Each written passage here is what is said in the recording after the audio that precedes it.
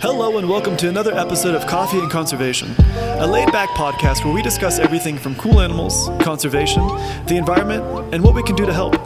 I'm Robert Pike, a field journalist for the Global Conservation Force, and I'm joined by my co-host Mike Veal, a world-renowned rhino conservationist and president of the Global Conservation Force.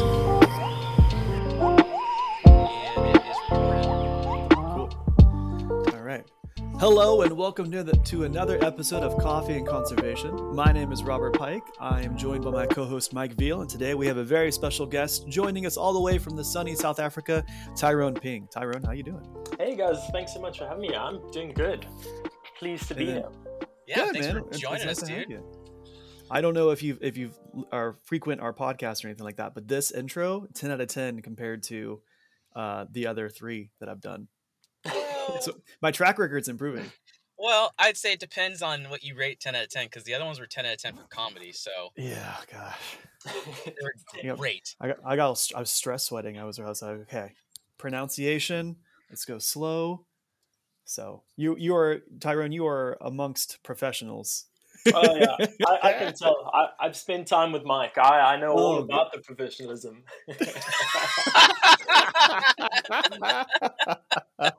we're wild boys. Yeah. So Tyrone, how about you tell us a little bit about yourself? You know, cool. Yeah, what you like. You know, where you're from. To give a bit of a backstory. So obviously my name is Tyrone. If you didn't get that before, now you did. I'm based out of Cape Town in South Africa. I grew up in the eastern part of South Africa, so KwaZulu-Natal, where it's pretty much Mamba and Big Five sort of country. But now I switched it up a little bit. Now I'm stuck down in Cape Town with the mountains. Not a bad place to be, metropolitan city, but I mean, we've got the mountains, the beach, everything pretty much right on the doorstep. So loads of new critters and creatures for me to track down, which was pretty much a driving force moving right across the country. Yeah, that's kind of crazy that you would leave like KwaZulu-Natal to find creepy crawlies in Cape Town, because I would think it'd be the latter. Well, I mean, I'd spend my pretty much my whole life up in KwaZulu-Natal. So I mean, I've gone from corner to corner of the sort of province. I found pretty much all the stuff that needs to be found. Ticked off most of the snakes, the reptiles, the amphibians. So I just thought, there's other places and there's more things to see. So packed up my life pretty much in the back of my sort of little 4x4, and I trekked down to Cape Town. And I've been here for about just shy of 2 years now, so a little while. Okay. All right, so riddle me this, Batman. I heard somewhere, and I can't remember who it was, but it was a South African, and they said that people in Cape Town are the best at cussing, or like the best at swear words. Is this accurate? It comes pretty naturally. You'll just be walking down. You'll be walking down the street, and there'll just be a bunch of kids, 6-7-year-old kids, just like dropping the worst words you've ever heard. They'll make enough, makes old people stop around and be like, well, "Who is that? What is that?" And it's just like a 7 or 8-year-old kid. Yeah, and it transcends languages as well. They'll be throwing it down in English, and they'll also be throwing it out in Afrikaans, which is obviously one of the local languages down here. So, and the best part is they'll sort of mix it up. I mean, Mike will be able to stand for this. Sometimes they go straight from Afrikaans, hit back to English, and they switch back and forth. So, yeah, things can get pretty wild on the streets. Really? Yeah, things get wild on the streets. It's definitely like it's like an Afro-English. It's like the split between Afrikaans. Like when in like California, someone will say like sometimes someone's speaking in Spanglish because they'll like split Spanish English, and then they'll say Spanish words with full English pronunciation, and then jump in and be completely accurate with their Spanish again. And so it's the same, but except like Afrikaans is a jolting difference from the English pronunciation of things. So when you hear it, it's like a hard switch back and forth, but it's fast. So it's funny because sometimes if you're not paying attention, you like turn and you're like, what did he? Oh, I know what he. Okay, I got what he's saying. Cool. Yeah.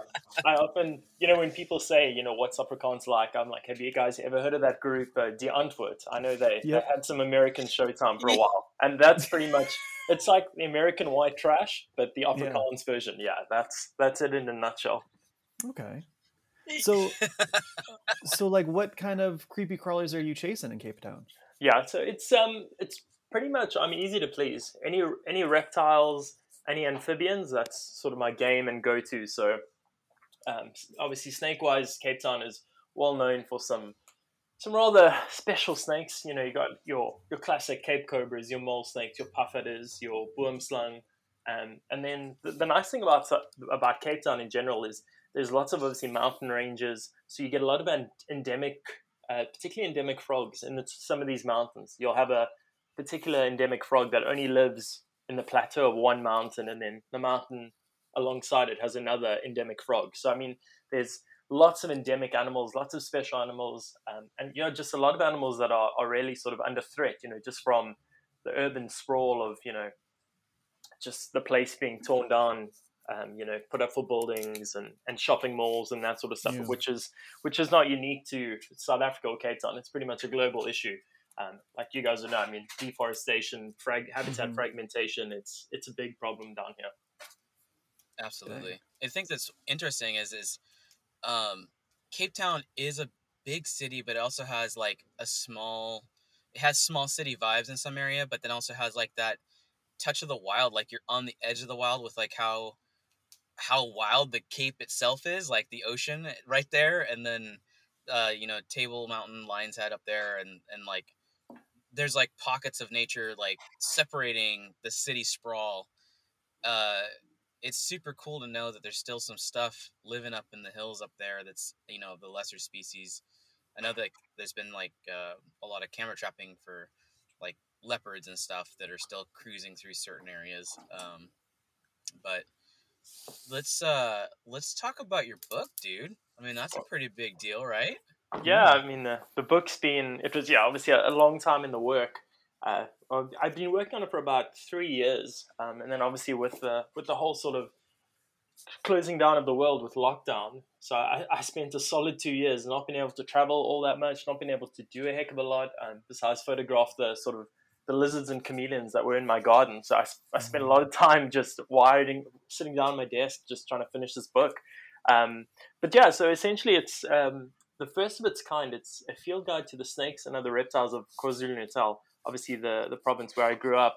It covers over 170. It comprehensively covers over 170 species that are found within the province. So it was a tall order, to get through and get done. And a lot of people, sort of thought, you're going to start it and give up, halfway, or it'll get too tough and you just sort of give up. But unfortunately, I'm way too stubborn for that. So managed to finish up, wrap it up. My first print run sold out within sort of 48 hours. So that was a little bit ridiculous. That's so cool. So that's really cool, dude. So now I've had a lot of people on back order for books and stuff. So it's been a bit of a nightmare. Sort of created my own sort of problem, but I mean it's a good problem to be in. So yeah, and actually I've started working on the Western Cape book, which is obviously the province where I'm based now, down here in Cape Town. So that's about 80% done. So I think I've been bitten by the book That's bug, so cool. the book bug really hard. So yeah, and I mean a lot of people. It's been responded to really well. I mean, a lot of people are super stoked on it, and just having a provincial guide, a local guide rather than a big national guide to get hands on. Oh, it was a game changer. It's like that thing is. I mean, coming from my perspective with like identifying local species and stuff, like there are so many like subspecies and variations in every part of the world. It's hard to catch up, and then sometimes when you have a book like yours, you're like, oh my gosh, that's right, they are in this province, we are within range, this is this subspecies, it's different than this one. Oh, I'm not going to touch one of these smaller uh harmless looking black snakes because they're one of the five that could, in Tyrone's word, melt your own finger off, kind of thing. And because it's like you have to remind yourself, depending on where you're at, you're like, oh, these are harmless, nope, that one's not, that one's definitely not. And the most harmless looking one could be the one that is the scariest one, like that the one we had caught for the filming with Coyote Peterson. I had heard about them, but it's funny, my brain never clicked like, yes, they are here, they are right here, like. Yeah. And then I'm like, oh my gosh, that is the species that I've heard about for so many years. It's just my brain didn't match it to like the actual map. So this book is your books are like massively helpful for everybody, honestly, that's looking to learn more about all these species. And I think it's gonna open up quite a few big doors for you, man. It's really cool. Yeah, cheers, man. Yeah, it's either gonna open up a few doors or just keep me busy for the next couple of years as I sort of knock off the rest of the provinces. So I mean, I've done the one, busy with the next. So I've got essentially seven more books to do. So I mean, Cool. I've got a couple of years to get it done in. So just got to keep on Perfect. grinding That's away. gonna be sick. Yeah, but one of the major draws of me wanting to do this was just growing up, being super interested in snakes and reptiles. There was never something like this. There was never a guide, so you'd always have to look at these big guides. Like Mike was saying, you sometimes look at a book and it says, okay, this is in this area, but growing up that it's not in this area, or it doesn't look like that a particular animal in the book and that sort of thing. So I've tried to regionalize it and show the natural regional variations, and just give back to the sort of wildlife and the greater herping community. Give back something that I really wish that I had when I was growing up, and getting into all the reptiles. Because, like Mike was saying, it's a pretty tricky thing. A lot of times you learn the hard way. You're like, this thing looks really harmless, but it could be something really dangerous, and like it could just melt your finger off. And I mean, that's a lesson you don't really want to learn the hard way. Yeah, it's. I think you nailed it. The reason I got so excited about your book is it's the exact book that I wish I had as a kid. Because in the States, the snakes obviously are much different. Pretty much, you can identify rattlesnakes really easily in most parts of the continental U.S. But like, there's a myriad of other snakes all over the place, and you just can't find their name. When I was a kid before the internet, like, you're like, I caught this really cool snake. I don't know how to figure out what it is. Like, there was just wasn't, unless you knew somebody who like legitimately knew every species there, or you were in a national park and the rangers could help you ID it. It was really hard. And then you grow up later, looking back, and you're like, that was a different species that I thought it was this entire time. You're like, I thought that was a such and such, and it's clearly not. But like, you know, uh, specifically Southern Africa, there are a lot of species that can really teach you a serious lesson if you make that mistake in the wrong direction. So it's you could even say it's a life saving book for even people who work in the field who are not really I guess well versed in many of the species. You could underestimate a simple bite that may be painless and not respond in time and get yourself into a real serious situation. Yeah, then you really do learn the hard way. And a lot of things I've also learned, while doing it and while researching, reading, books from the the early 1900s, which is how much we've actually learned from then, and how much of my own personal field experience I was able to put into the book. Because growing up, you'd read stuff in books, and it was always the same information from one book to the next to the next, because essentially everyone was just paraphrasing the first sort of reptile book that was ever written on Southern Africa. In Yeah. this one, I really try to give it my own personal approach and sort of my personal field observations and my personal sort of experiences, rather than just citing.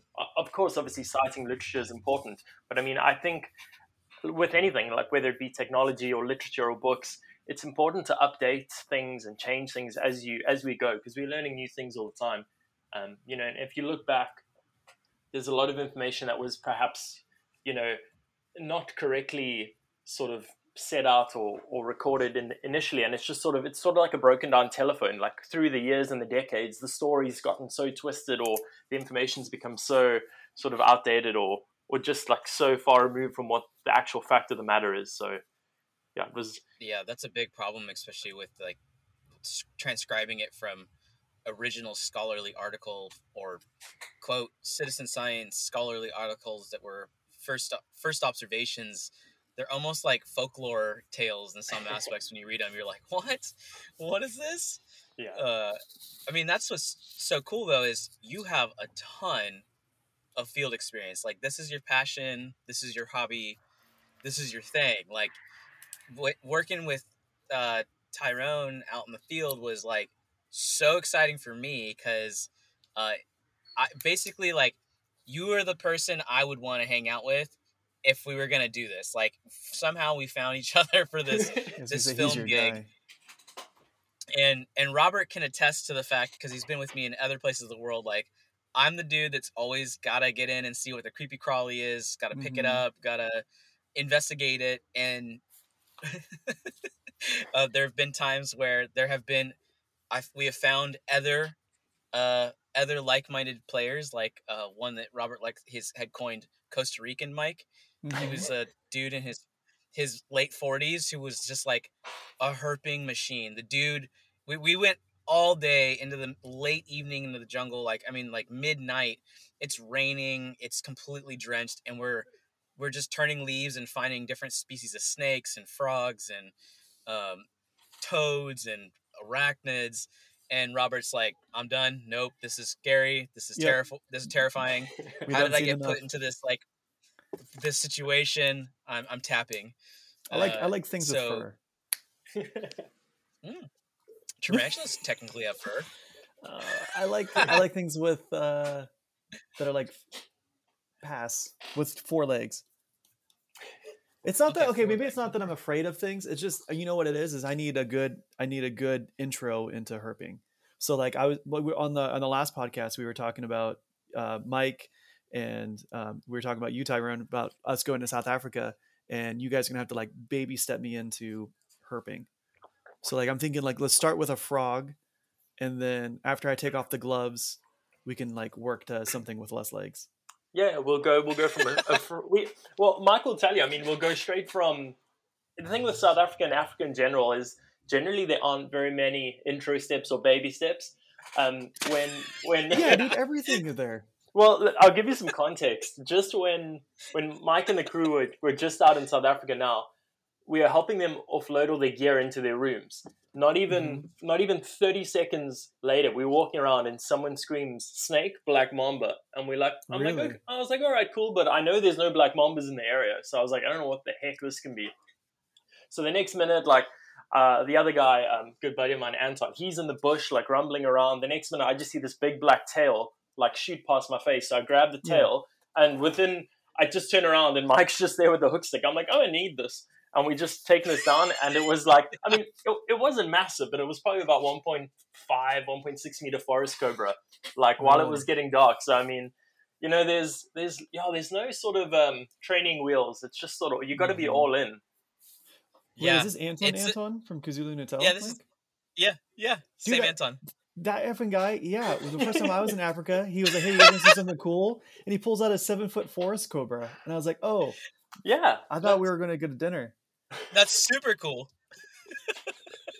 It was he pulled out a forest cobra and he pulled out a puff adder. yeah. I mean, that's sort of standard procedure. You only sort of take a little bit of caution when you start whipping out the big elapids, so your big mambas and stuff.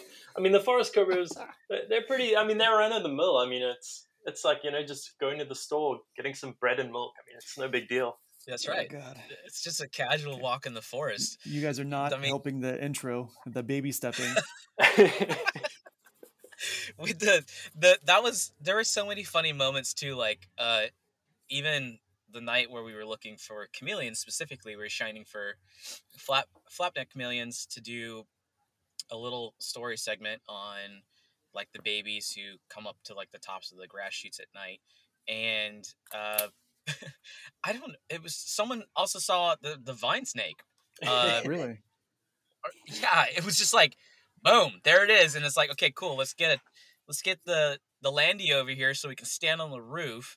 So Tyrone is Mike, hooking this thing out of you're like, breaking up a little bit, bud. oh shoot. I was like, just that last story. Yeah, this is a good story, so it's worth the rerun.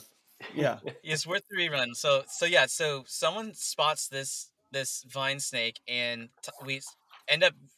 Someone gets the Land Cruiser over, and Tyrone ends up standing on the roof of the Landy, and is hooking this thing out of the top of the tree, and like it's like a balancing act with the tubs and everything out, because the story started. We were just looking for baby chameleons and chameleons so we could film that story and get like a little a little reconnaissance view of what the area was like, and boom, I'll let Tyrone talk about this snake, but it's very, very pretty, very non-assuming, and this is the one that I was talking about, where I knew that they were there, and I've always known about them, but for some reason my brain was not like, oh, they are here, like we Mm-hmm. could actually see them as we're looking for them, which I got ridiculously excited about. But at the same time, it's one of those snakes that is the most unassuming, dangerous things if you actually were to get bit. Ty, I'll pass it to you, dude, because like you got to talk about these guys. Um, they're just so cool. They're just a very pretty random snake. Yeah, the twig snake, that was a fun. I mean, I think that was also the first or second night that you guys were Mm-hmm. there. So I sort of jump on the top of the Land Cruiser and I'm trying to get the snake out the tree. So I've got a set of tongs. So I don't want to squeeze the snake because they're really sort of like long, slender, delicate snakes. So now I'm trying to get the snake out the tree, and then I'm also trying to get down off the Land Cruiser. So I eventually landed just passing the snake. I mean, the guys had just been there, but I was like, oh, to one of the other guys, Mario, I was like, oh, here's the twig snake. Here we go. Take the snake, put it in a bucket, let me jump down. But I mean, that all ended well. But yeah, the vine snake, they'll call them a twig snake because essentially it looks just like a dry twig. Um, they actually don't have any antivenom, which a lot of people tend to get a little bit like apprehensive about. So, Mm. most cases, like a mamba, a cobra, or rattlesnake, or any sort of snake, if there's antivenom, you're like, all right, cool, there's antivenom, there's a pretty good chance that I'm not going to die. And then when you tell Yeah. Yeah. people, oh, this cute little twig snake, yeah, there's no antivenom, people just think it's like the most horrendous creature on the face of the planet. But in their defense, they're pretty relaxed. I mean, it takes a lot to get Yeah. them riled up. And they are rear fanged, which is even more strange for a sort of a potentially lethal snake being rear fanged. Most rear fang snakes aren't sort of lethal, but they don't bite a lot of people. And the venom, unfortunately, is even worse than the sort of story around them. It's sort of a hemotoxic venom, so it's sort of an anticoagulant. So it just causes your blood to progressively thin. So you start bleeding out of your sort of any open orifices, your eyes, your mouth, your nose, internal bleeding and other places which we won't delve deep into. But yeah, pretty horrendous. So I mean, if you don't get treated by these snakes, there's a high probability that you can die purely just from blood loss. So Wow. not a good way to go, and it's quite a slow acting venom. So I mean, it can take a couple days to die if you don't get treated. So not a So not a good yeah. time. So wait, you knew that the snake does it, and you were like, you know what? Let's jump on this car with these tongs. Absolutely. Yeah, And they're- it's just another day. I could. The guys had just arrived as well. Could you imagine? Like Oh man. I'm their main like snake guy on this sort of film crew, and imagine me Yeah. just pointing up and be like, "Oh, that snake's really dangerous. We're gonna leave it there." I mean, these guys would have been like, this guy's like the worst guide or handler ever." So I mean, I Or had to get up safest. there. I mean, they just got out of the plane. Yeah, I That's mean, really you and then guys you could. got that's cool. there's so many things to it though. It's so funny because like I think even Mario and Coyote Peterson, so Mario Aldecoa and Coyote Peterson, uh, were like their brains didn't register like, no guys, like everything is here. At this point we've Yeah. seen I think 2 large forest cobras, one on the walkway, one that was by the one of the rooms that Ty and Anton grabbed Hmm. from kind of face height out of the brush, and then this guy, and then like Mario, he's a biologist, but he's part of the Brave Wilderness film crew as well. He is so excited because now all of a sudden he's like, I can literally be on the front porch and find things. Like he was just Yeah. looking everywhere because there's so many cool things just right there. But at the same time, like that was the whole reason we had gone to this area of KwaZulu Natal. We were doing several specific reptile episodes. Um, and I gotta say, like, it was comical because everybody was pretty good. Like, obviously, Coyote and Mario and myself have snake experience. Trent, the camera guy, he's been around a lot of the different species that they film, but he's definitely not one who's going to pick up the snake tongs. But each one of us had had a different species of snake that kind of like had us standing a little bit further back. And comically, it was the spitting cobra for Trent. He literally stood on the other side of the room, and it was after Tyrone had mentioned that when their venom crystallizes, and you could still cause yourself issues, because he was like, he had accidentally like rubbed his face or something, and he started panicking. Yep. I resonate with this guy. and then and then I was like, which I would hope that everybody would be respectful of this snake specifically. I was straight up on my toes when we were getting the black mambas from old Greg's house. Like that, there's nothing, honestly, like hot, wild black mambas. Like, they're in their element. It's warm day, like, and you're in tight quarters. That had me just like, oh God, I'm watching every tiny movement everywhere. I Yeah. reckon. That whole Black Mamba experience was just wild. I mean, to sort of set the scene, we're in this decrepit, like outbuilding shed type of thing. There's no Like windows. Texas Chainsaw Massacre with an old Really? guy who fits the set, like Yeah. straight up. It's like a car cemetery and a human cemetery as well, in the African bush up against, kind of closer to the hillsides and surrounded by very tall grass. But like, there's old Land Cruisers and gutted lorry trucks and like all these different off-road vehicles, a mechanic's warehouse that is just a graveyard of vehicle parts and some nice cars that are perfectly assembled. Like, and then like this really weird fire pit next to an abandoned staff quarters that's got like burnt dolls and flip-flops and kids' shoes in it. It was like, when we rolled up, it was like, are we gonna die? Like, I was like, my brain's on like, oh, we're gonna catch black mambas, and I'm like, am I gonna have to be part of a security detail here now? Because like, this place is like, we're gonna get meat hooked and skinned or something over here. So it fit the match of a full-on black mamba story. It was comedy gold too, in the satirical sense, not like, haha, this is all funny. Like, did this just happen? Like, is this for real? Like, old Greg, the site, and black mambas. What? Yeah. So I'm gonna pass it back to you, Ty, because like that, there's so much to go into on this one. I think what will have to, when the Brave Wilderness team actually releases that Mamba episode, you might have to check it out to just, it'll give you a whole lot of context. But I mean, the guy whose property it is, his name is Greg, but I mean, we deemed him Old Greg just because he fits the scene. We sort of get up there and he's like, do I need to get my shotgun? He's like, if you guys don't catch this Mamba, I'm just gonna blast it to pieces with the shotgun. So we're like, hell yeah, Greg. Well, and we got called there because he called, old Greg called Anton. Anton's a mutual friend of all of ours, and that's where we were staying at his house. And Anton had put like a call out like, hey, we're going to be doing some snake relocations and rescues if anybody's got some stuff. And this guy calls Anton with a voice note of 50 like F-bomb drops of this black mamba is in my house again and then around my house, and it's killed 2 of my dogs, and here's the directions. And we're actually getting lunch, and Tyrone ends up drawing a map like on a blank piece of paper to get us there. And so it's like a treasure map of like the scariest place on earth.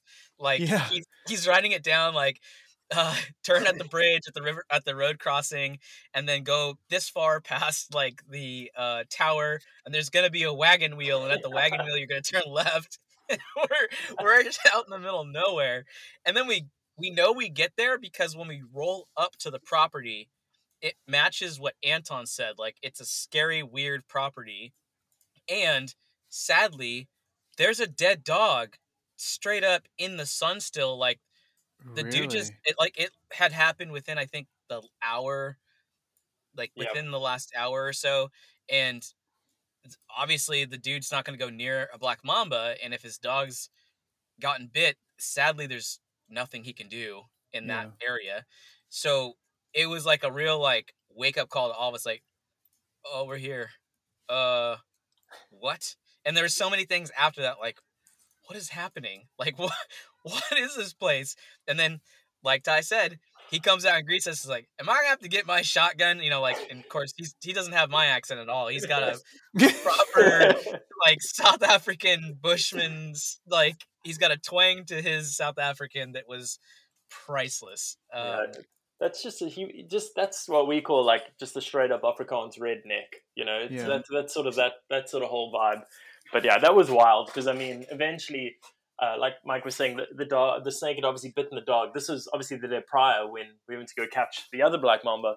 But yeah, old Greg decided he couldn't have any more of his dogs die, so he just pounded this black mamba with multiple bricks, which is quite sad.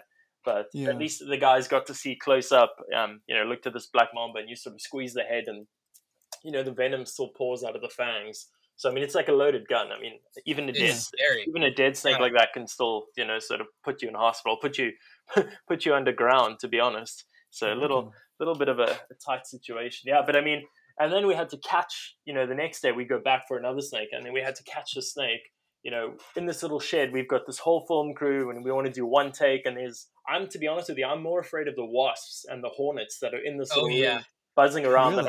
than I am about They're- this black mamba. Yeah, it was, yeah. That's right.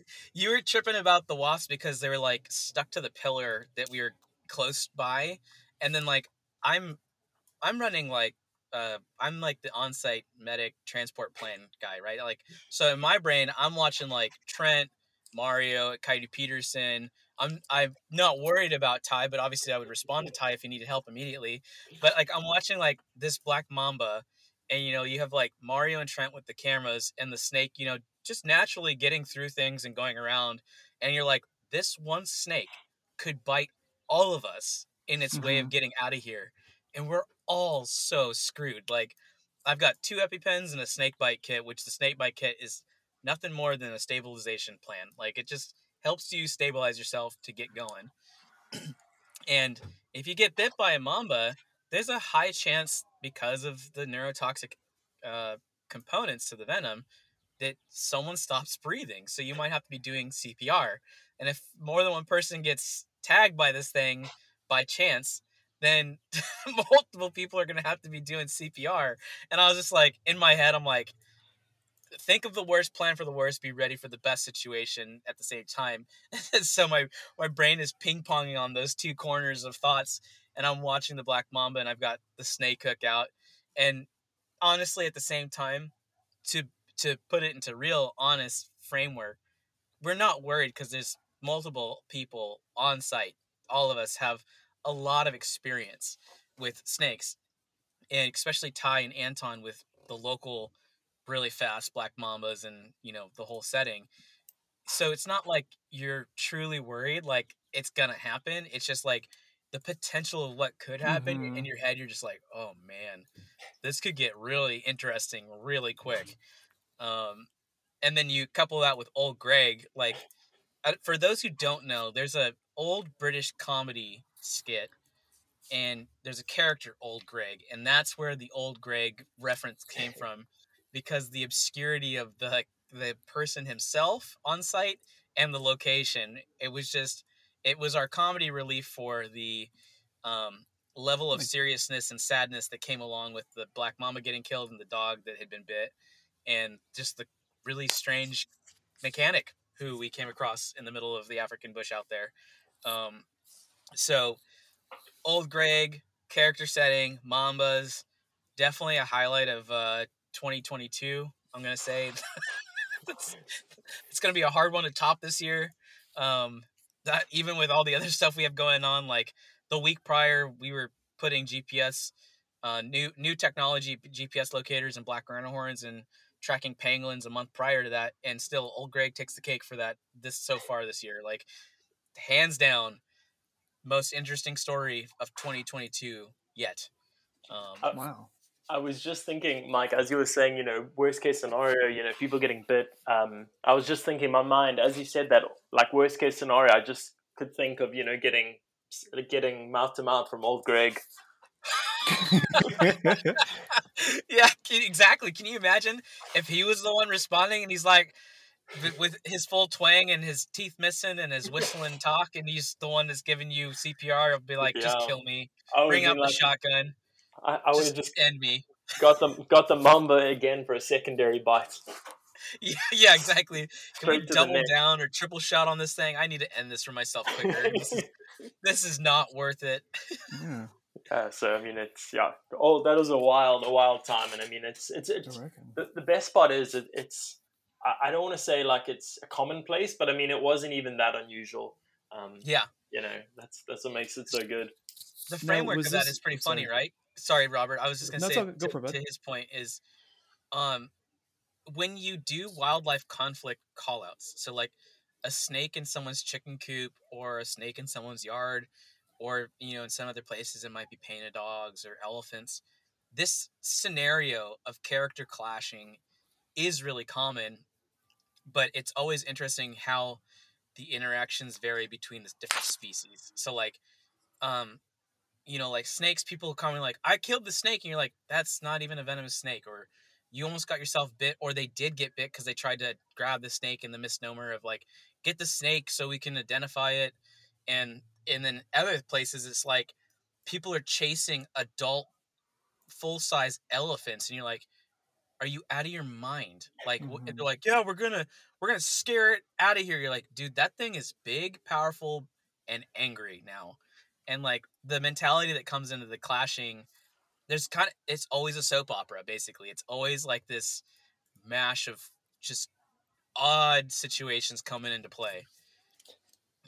So sorry, Robert. I was like, go ahead, bro. I just wanted to No, like no, it's no, I get frame you. that, because there is no normal setting when like you're dealing with wildlife and community or wildlife and people conflicts. I reckon. Yeah, no, I was, and I'm glad you said it too, because I was totally going to derail this conversation. So I'm glad you got Oh, yours in first. derail away, bro. Derail away. Okay, now I'm just going to ask Tyrone if this was his first time meeting Coyote Peterson. Oh yeah, that was the first time meeting Mike and the rest of the team as well. Yeah, That was your I first time haven't. meeting Mike too. Yeah, Yeah. Really? You yeah. guys, I was under the impression that you guys were like BFFs. Oh, I Well, mean, we are now. I mean, after Yeah. this trip, I mean, we spent a good, I don't know how long that was, 8-9 days, like 24/7, doing some Yeah. wild stuff. I mean, yeah, we're down. Thick as Yeah. thieves. Yeah. I was going to ask how you knew Mike. I didn't realize it was so sudden. Yeah. Yeah, Actually, it was Anton.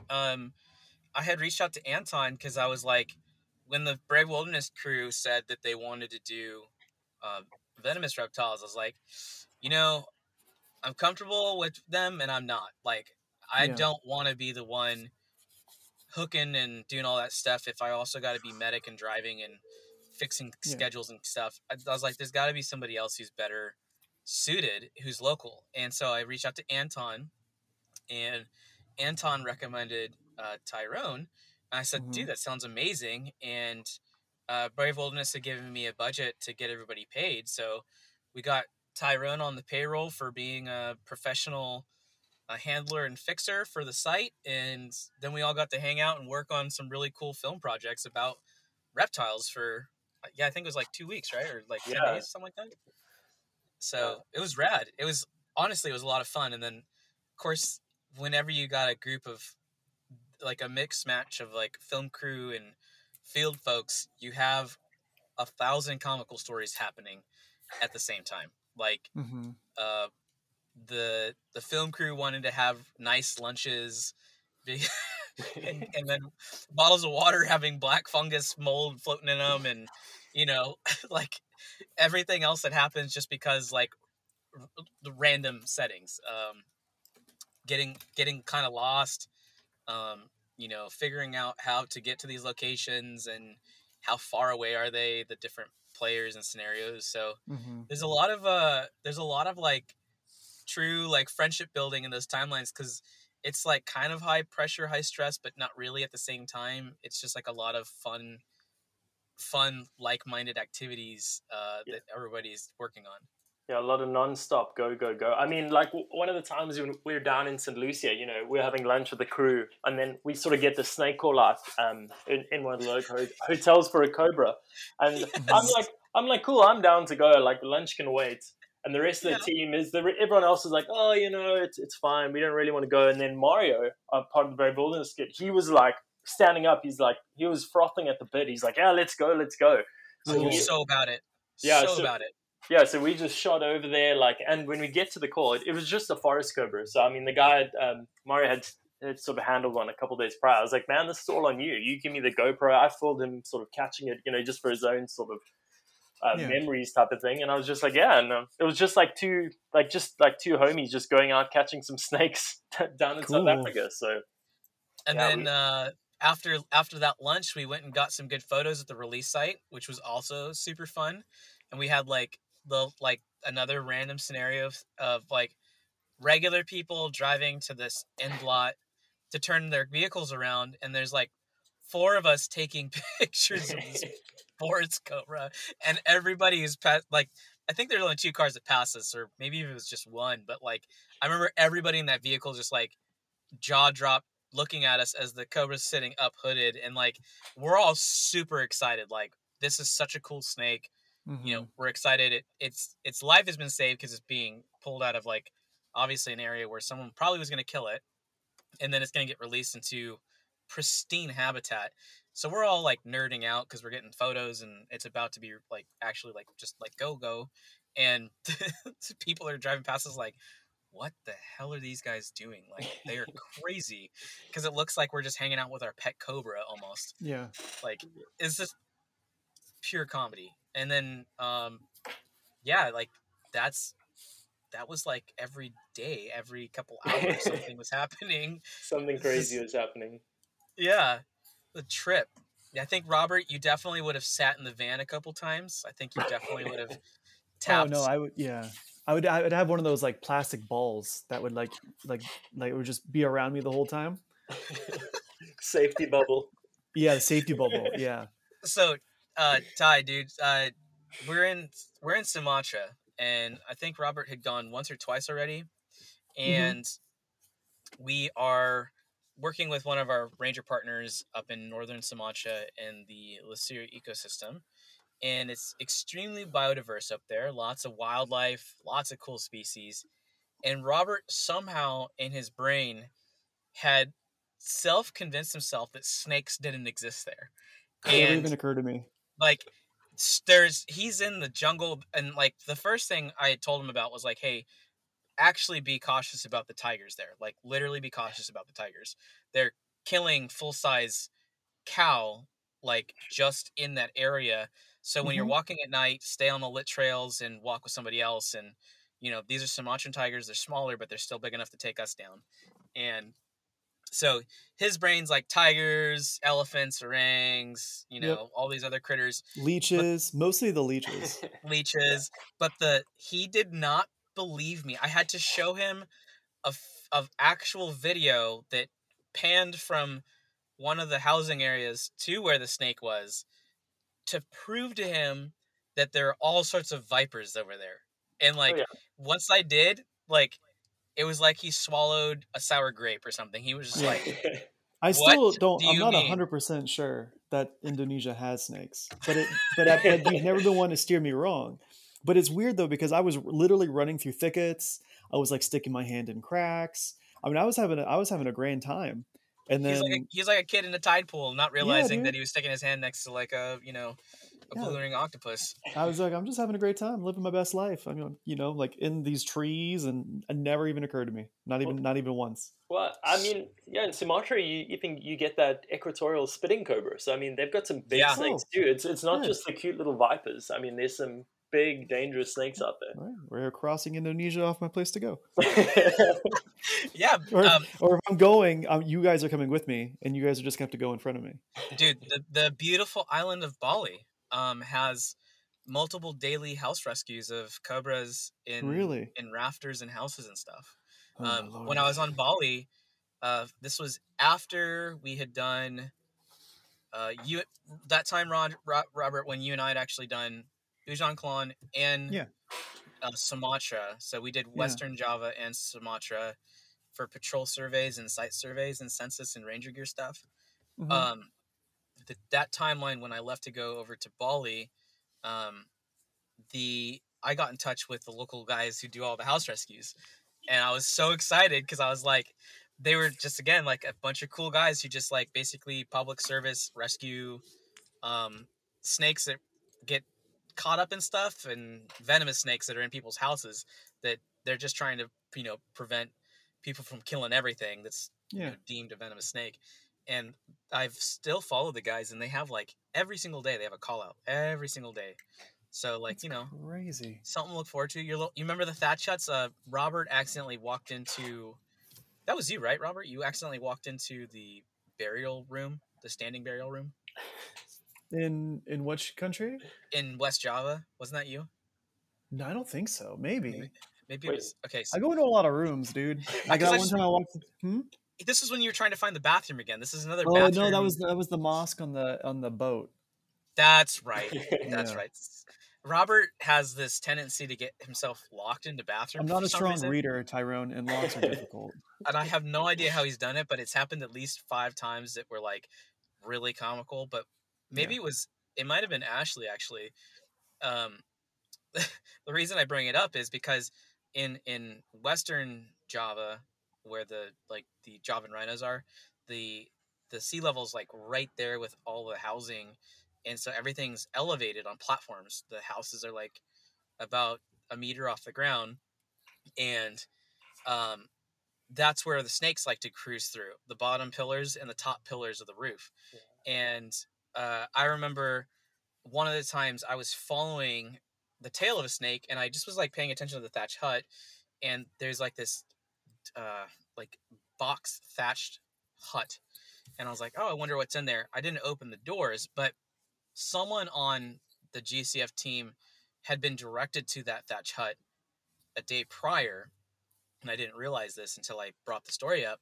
But that's the standing burial chamber of all relatives of that one spot, and so they were like directed to that building, like, oh, that's where the restroom is, and they opened the wrong door because they're right next to each other, and it was like a room full of basically bodies, and Mummified like, people.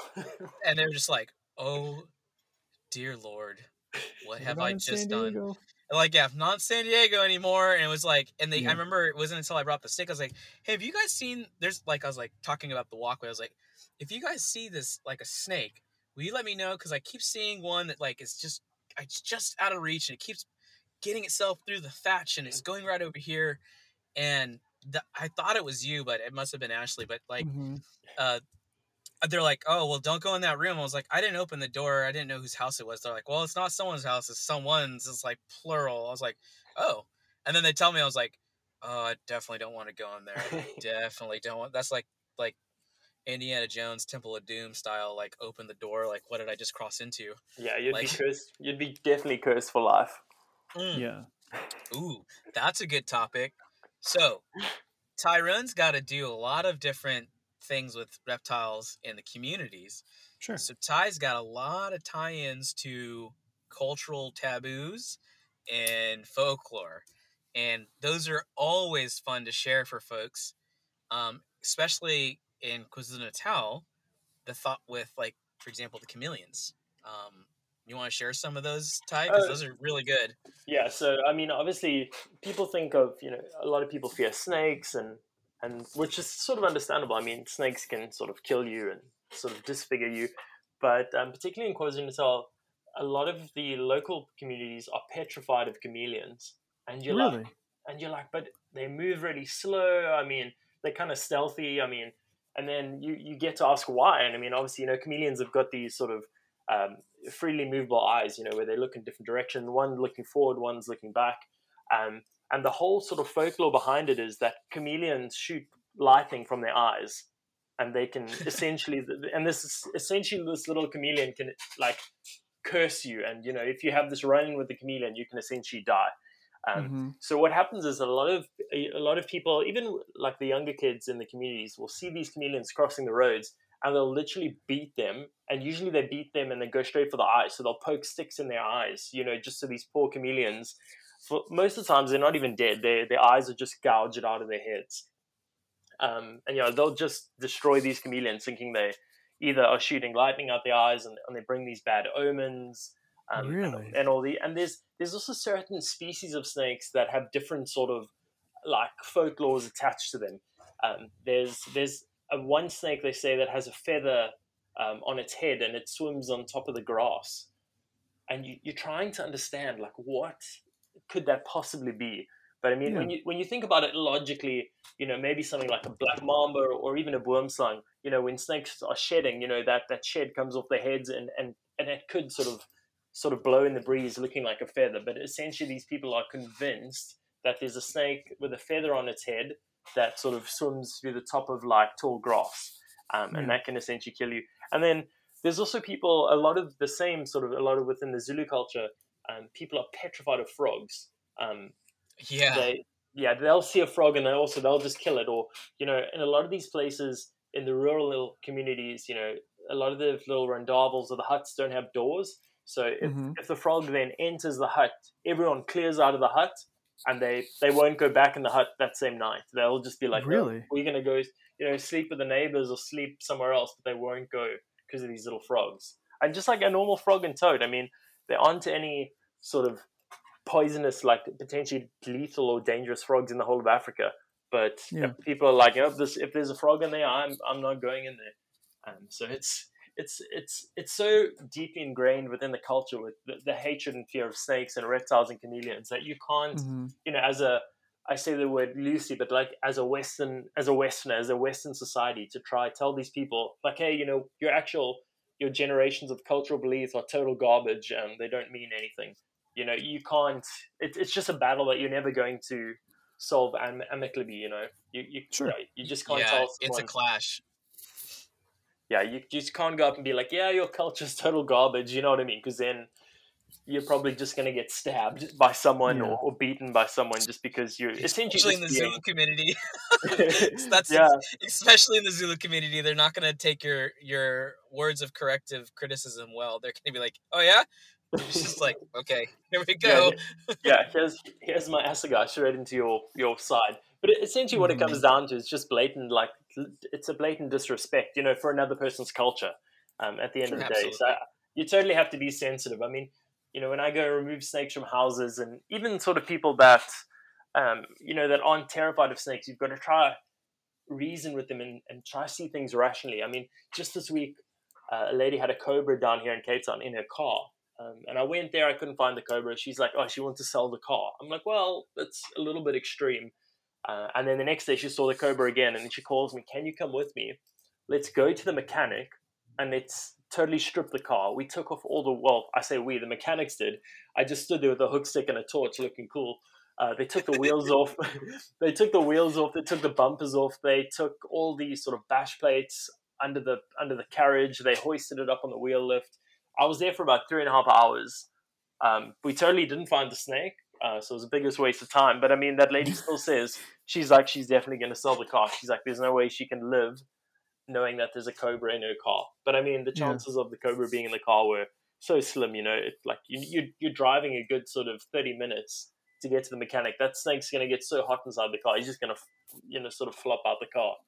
But it's the same everywhere you go in the world. I mean, people are usually irrationally fearful of snakes and just things they don't understand. I mean, to put it in perspective, I'll wrangle these big cobras, these mambas, without even thinking about it. Like it's no big deal. It's almost it almost becomes like you're on autopilot. You're just like, oh, snake, bucket, tong, safety, catch, whatever. But when we're out in the field, we're herping. We're sifting through trash. We're looking for creatures.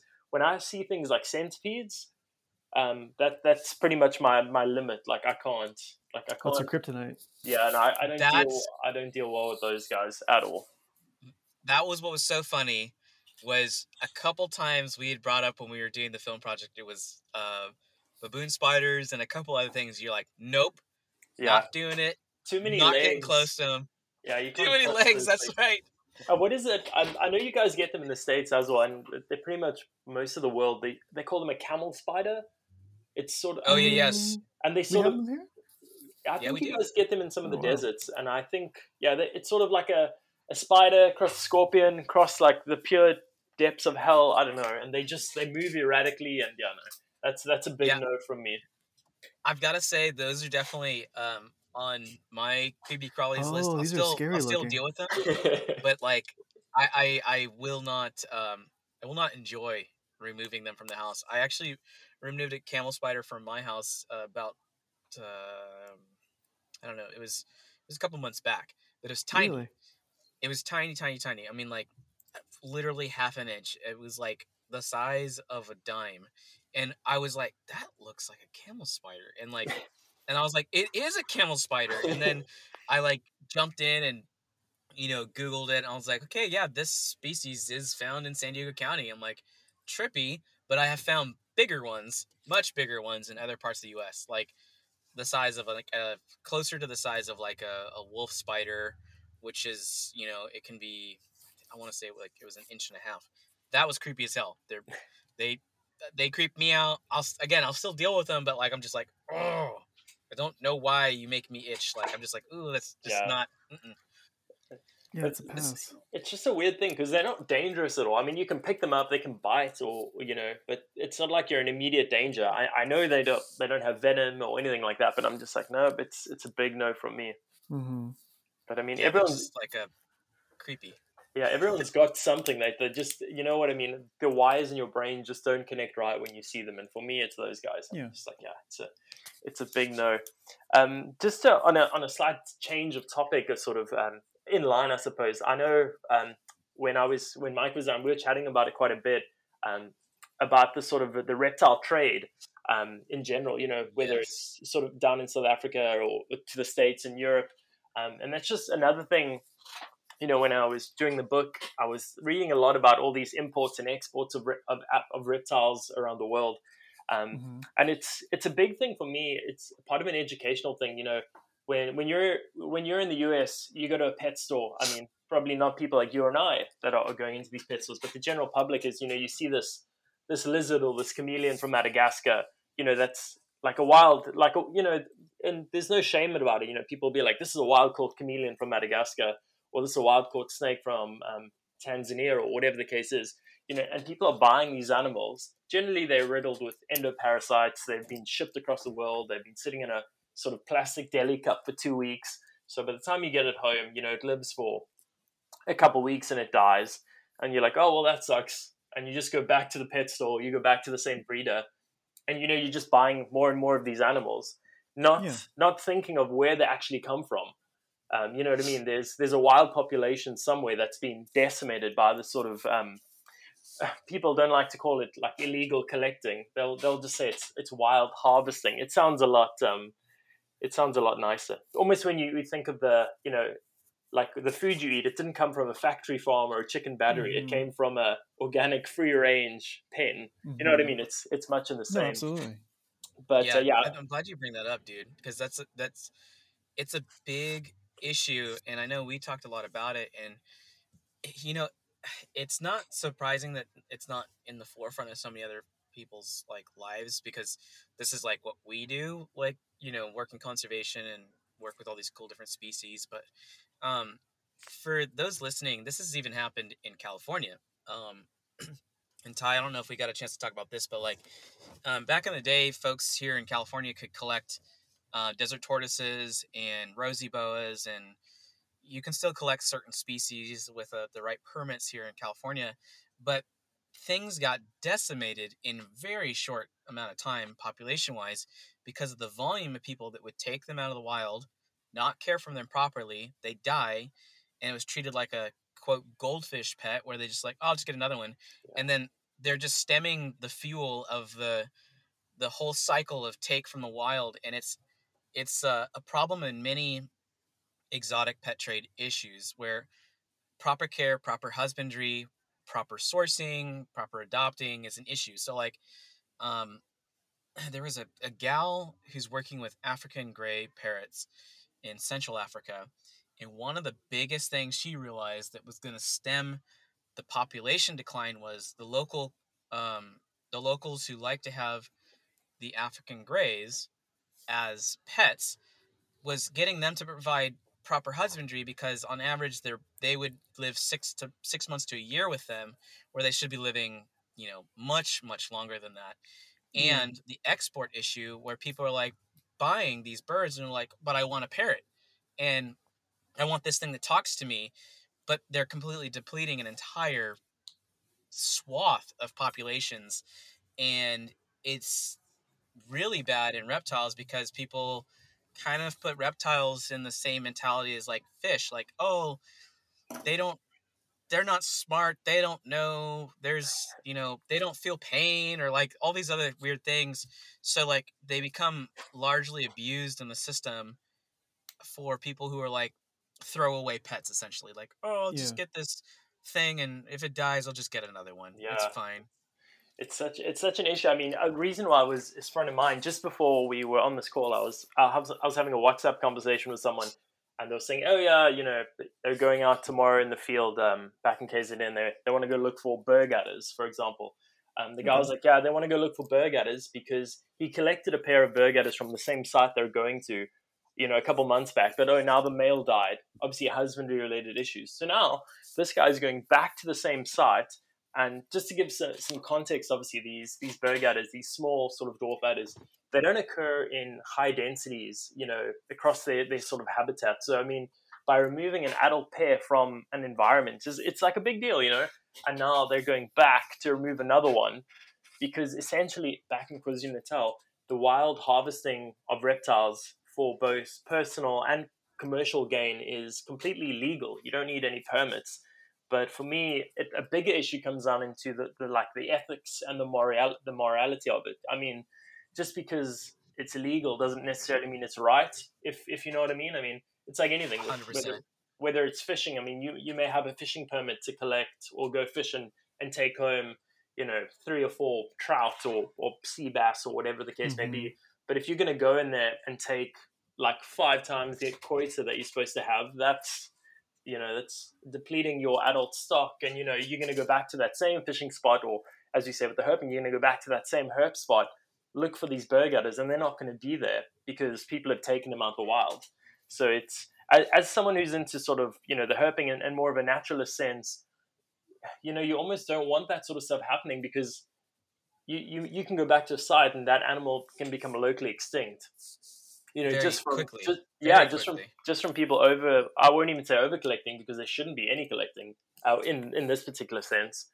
So it's yeah, man. It's such a tough thing to deal with. And I've been out in the field with guys before where we perhaps find a rare animal or something, a rare snake, or something high on someone's wish list. And there's no way in hell. I'm like, there's no way you're collecting that animal, getting back into my car, and we're driving it back to your place to keep in a tub or a tank.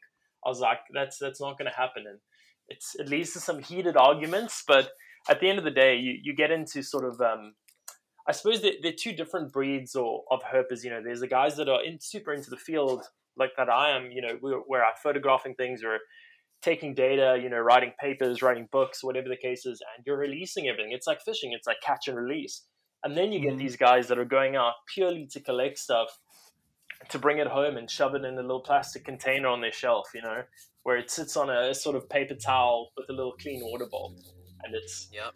there's such a big divide. And off, that's why I generally don't like rolling in the circles with a lot of these collectors. You sort of, they'll always sort of push you for information. They're like, "Hey, I saw you got a burger last weekend," and they're like, "Hey, where was it?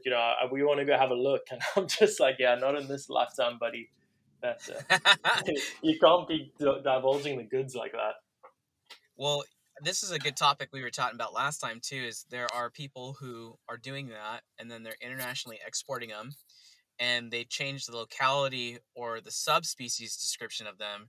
They get a legal export stamp, and then the American and European pet trade are the source of the demand. Just like the issues with ivory and rhino horn and pangolin, Europeans and Americans are fueling extinction for pet hobby trade, and the ethics of it is extremely damaging to multiple people. Like the people collecting, it's against their own goodwill or against their own good, like daily standing. It's a short-term process that leads to collecting other species, um, and then a fringe network of other activities because of who you're dealing with. And it's interesting because it's something that the herp communities in the United States have specifically started to attack and strategize on how to combat it. More so in the last 10 years, I know for sure. Like a lot of folks have targeted certain species, like banning them from import, working with our different Fish and Wildlife and USDA, authorities to get certain things red listed or removed from possible import, or getting a scientist to do a study so that the survey can prove that they're endangered or critically in critical like habitat need or something like that, like a keystone species. And one of the things that's happening specifically in the United States is a lot of people, at least in California, in that market, who are the ones that are buying, they won't buy wild caught anymore, and that automatically puts both parties out of business, the one collecting and the one that's importing. The one If importing. they can't import these animals, then it's like this flux that reverses it. Now the in contrast aspect is there have to be people who are ethically breeding captive bred populations. At some point they came in from the wild, but like bearded dragons are a good example of something like that, leopard geckos, and even some dart frogs, um, where like the certain species of dart frogs were brought in high volumes, and people were like, especially like the ones that really cared, the true hobbyists were like, this isn't sustainable. We need to collapse this. So outbreeding imports and providing healthy, ethically raised, captive born and bred completely defeated the import market. But there's still a lot of shady players who are like pulling in these species in extremely high numbers, and the death rate is really high. So it's not like just the take is the problem; it's the replenishing factor as well. Like they take 1,000 out, and 600 to 700 of them may die before they even get to the pet trade, and then they have to order another 1,000 and another 1,000, and it's just absurd. So like there are some weird crossroads coming into play that are closing it, and then also many species that people are just saying like this shouldn't be kept, this shouldn't be taken, this shouldn't be kept, it shouldn't be a thing, because we are seeing like local population extinctions of several types of species in the reptile category, um, in all across the globe, because this like throwaway pet idea, like, oh, I'll just get a new one. Oh, it's only $20. Oh, it's only Yeah. $15. It has no real worth. Um, and like that's something like sadly we have to combat, and it's legal. It's technically still legal, even though like most of us know like you shouldn't be pulling things out of the wild like Fijian iguanas and Galapagos tortoises, but someone pulls it out and someone gets so excited like, oh my god, I want to buy that. And you're like, don't buy that.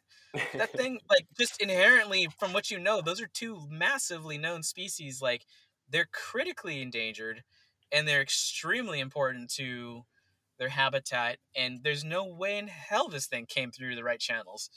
And someone's like, oh, I'll pay $2,000 for it. You're like, you're just fueling that system. So Yeah, it's such a problem and such an issue. I know and people often have the mortality, particularly down here. Obviously, not really in the export market, but in the local. When these rare indigenous reptiles pop up, people are like, "Oh, this guy's selling it. If I don't buy it, someone else is going to just buy it." You know what I mean? It's that vicious cycle yes. of like, "Oh, I may as well get it before the next person does." But I think the biggest issue for me in terms of the export import is the thing of education. I mean, like Mike was saying, whereas we've got people here in South Africa that are catching wild caught animals. They're sort of fixing the permits, fixing the paperwork, and they're sending them, to a lot of the guys in the States and a lot of guys in Europe under the false pretense that these animals are captive bred. So I mean, Exactly. you're on the other side of the world. You're like, holy crap! I'm excited about getting these house snakes or these boomslang or these black mambas. I'm getting them from some South African breeder. This is all great. So I think, I'm sure a lot of them will, in the back of their mind, know, okay, these things aren't bred in captivity. How is this one guy breeding tons and tons of them and no one else is doing it? So I think the onus also comes down on the buyer's perspective as much as the crooked guys down, your sort of your exporters. But yeah, it's such a problem because it's just of the attitude of like, oh, there's plenty more where that come from. We'll just go collect a whole bunch.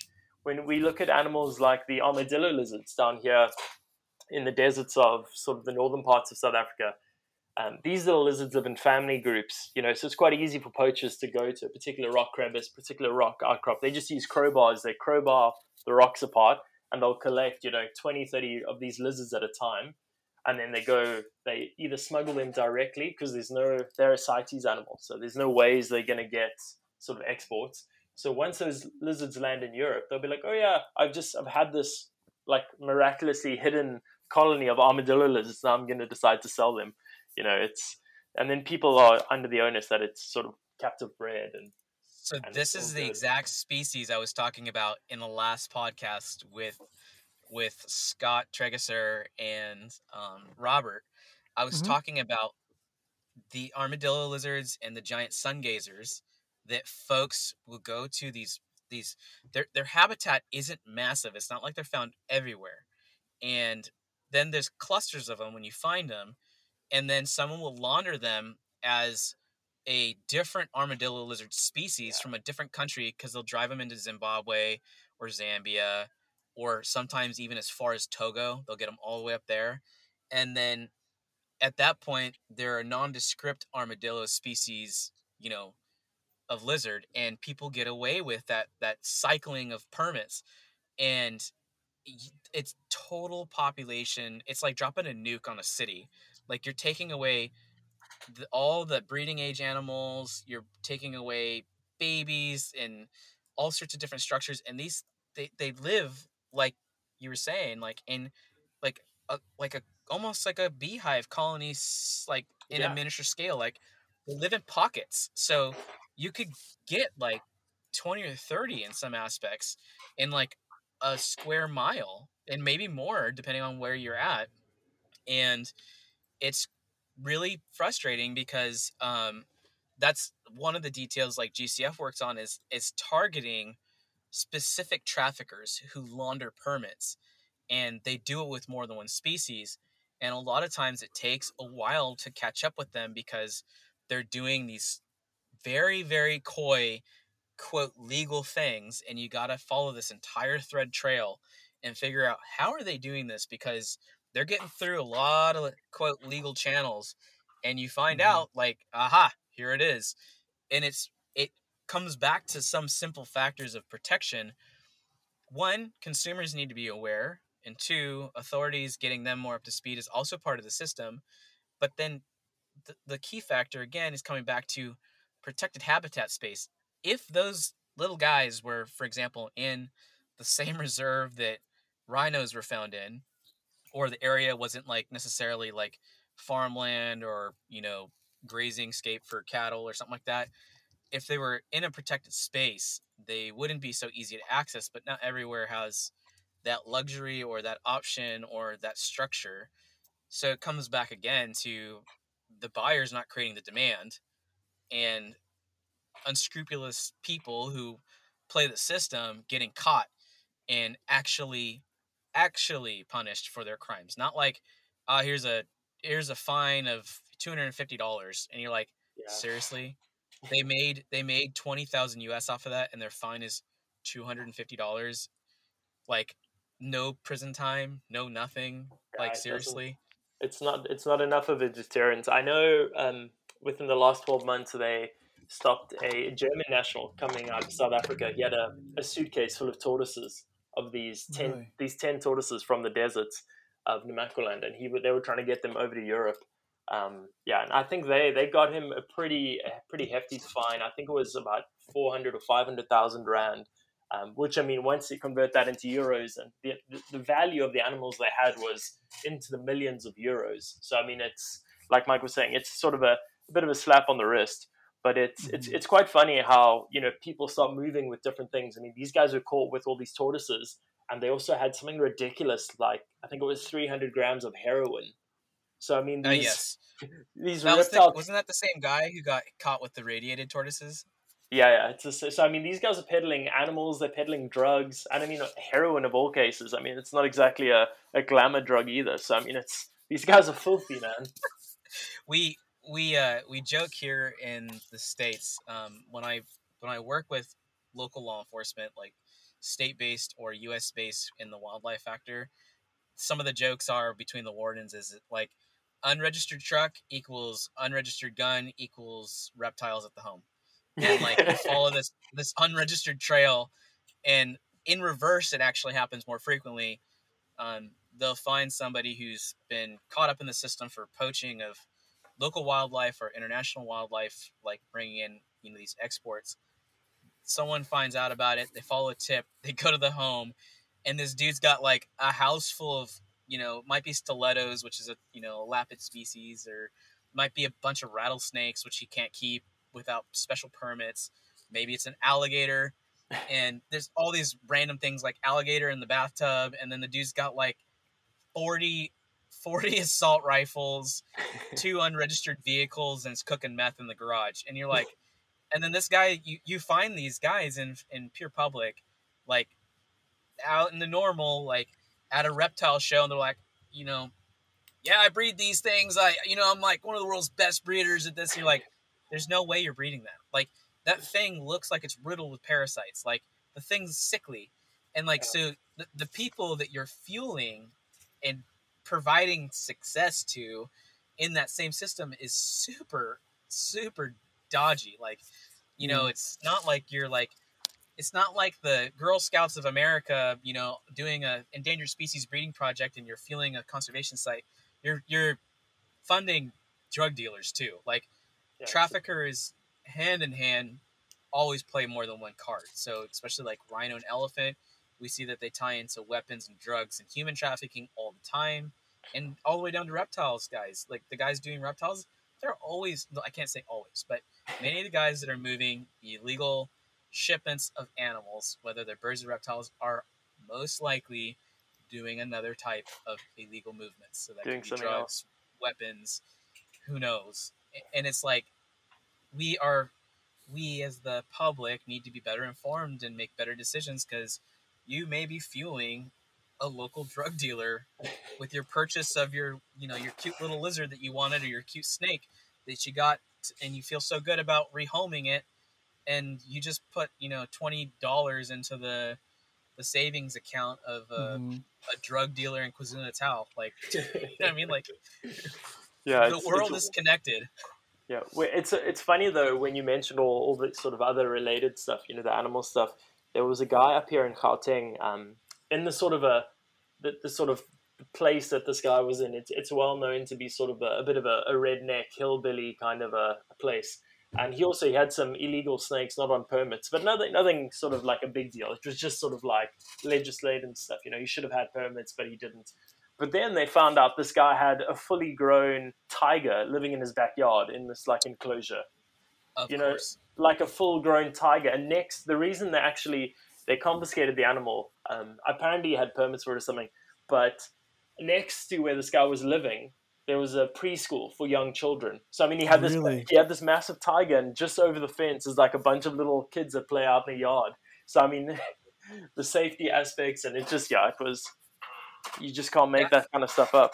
Yeah. That stuff happens in the United States still. There are still many states where it is legal to have dangerous, what I would quote as dangerous exotic wildlife, without a permit. So, like, there are a lot of species which we haven't closed the gap on, essentially, for ownership of people who, one, should not even own a cat or a dog, but two, they've got tigers and bighorn sheep and random, buffalo and bison, and they've got it in a flimsy wooden fence next to, the regular family next door, and that's a whole other issue. I mean, like, that's like Tiger King. Like, Tiger King and that mentality of, like, cub petting and, like, what we call backyard tigers. They're not genetically... They're so far inbred because they've been in these, like, backyard settings or like poor roadside quote zoos that not even really zoos. They're just like people's hoarding collection of cats. They're so genetically muddled and unrepresented that they're not even like identifiable as the species they once were. Like, they'll be like, oh, I got a Bengal tiger in my backyard. You're like, and you like, if you were to run DNA on that, like, the breeding programs would be like, dude, that thing is like so inbred, it's closer to a Labrador. And, it's not even a tiger anymore. And there's so many ethics issues with the ownership, the idea, the mentality. A lot of the people too within the mentality of the ownership, it's like ego, pride, power. You get that with venomous snakes. You get that with big cats. You get that with like some people who have like massive fish tanks and they own sharks and stuff. Like, there's this random thing of like, I have ego and power. Have you seen my pet tiger? And you're like, what the hell?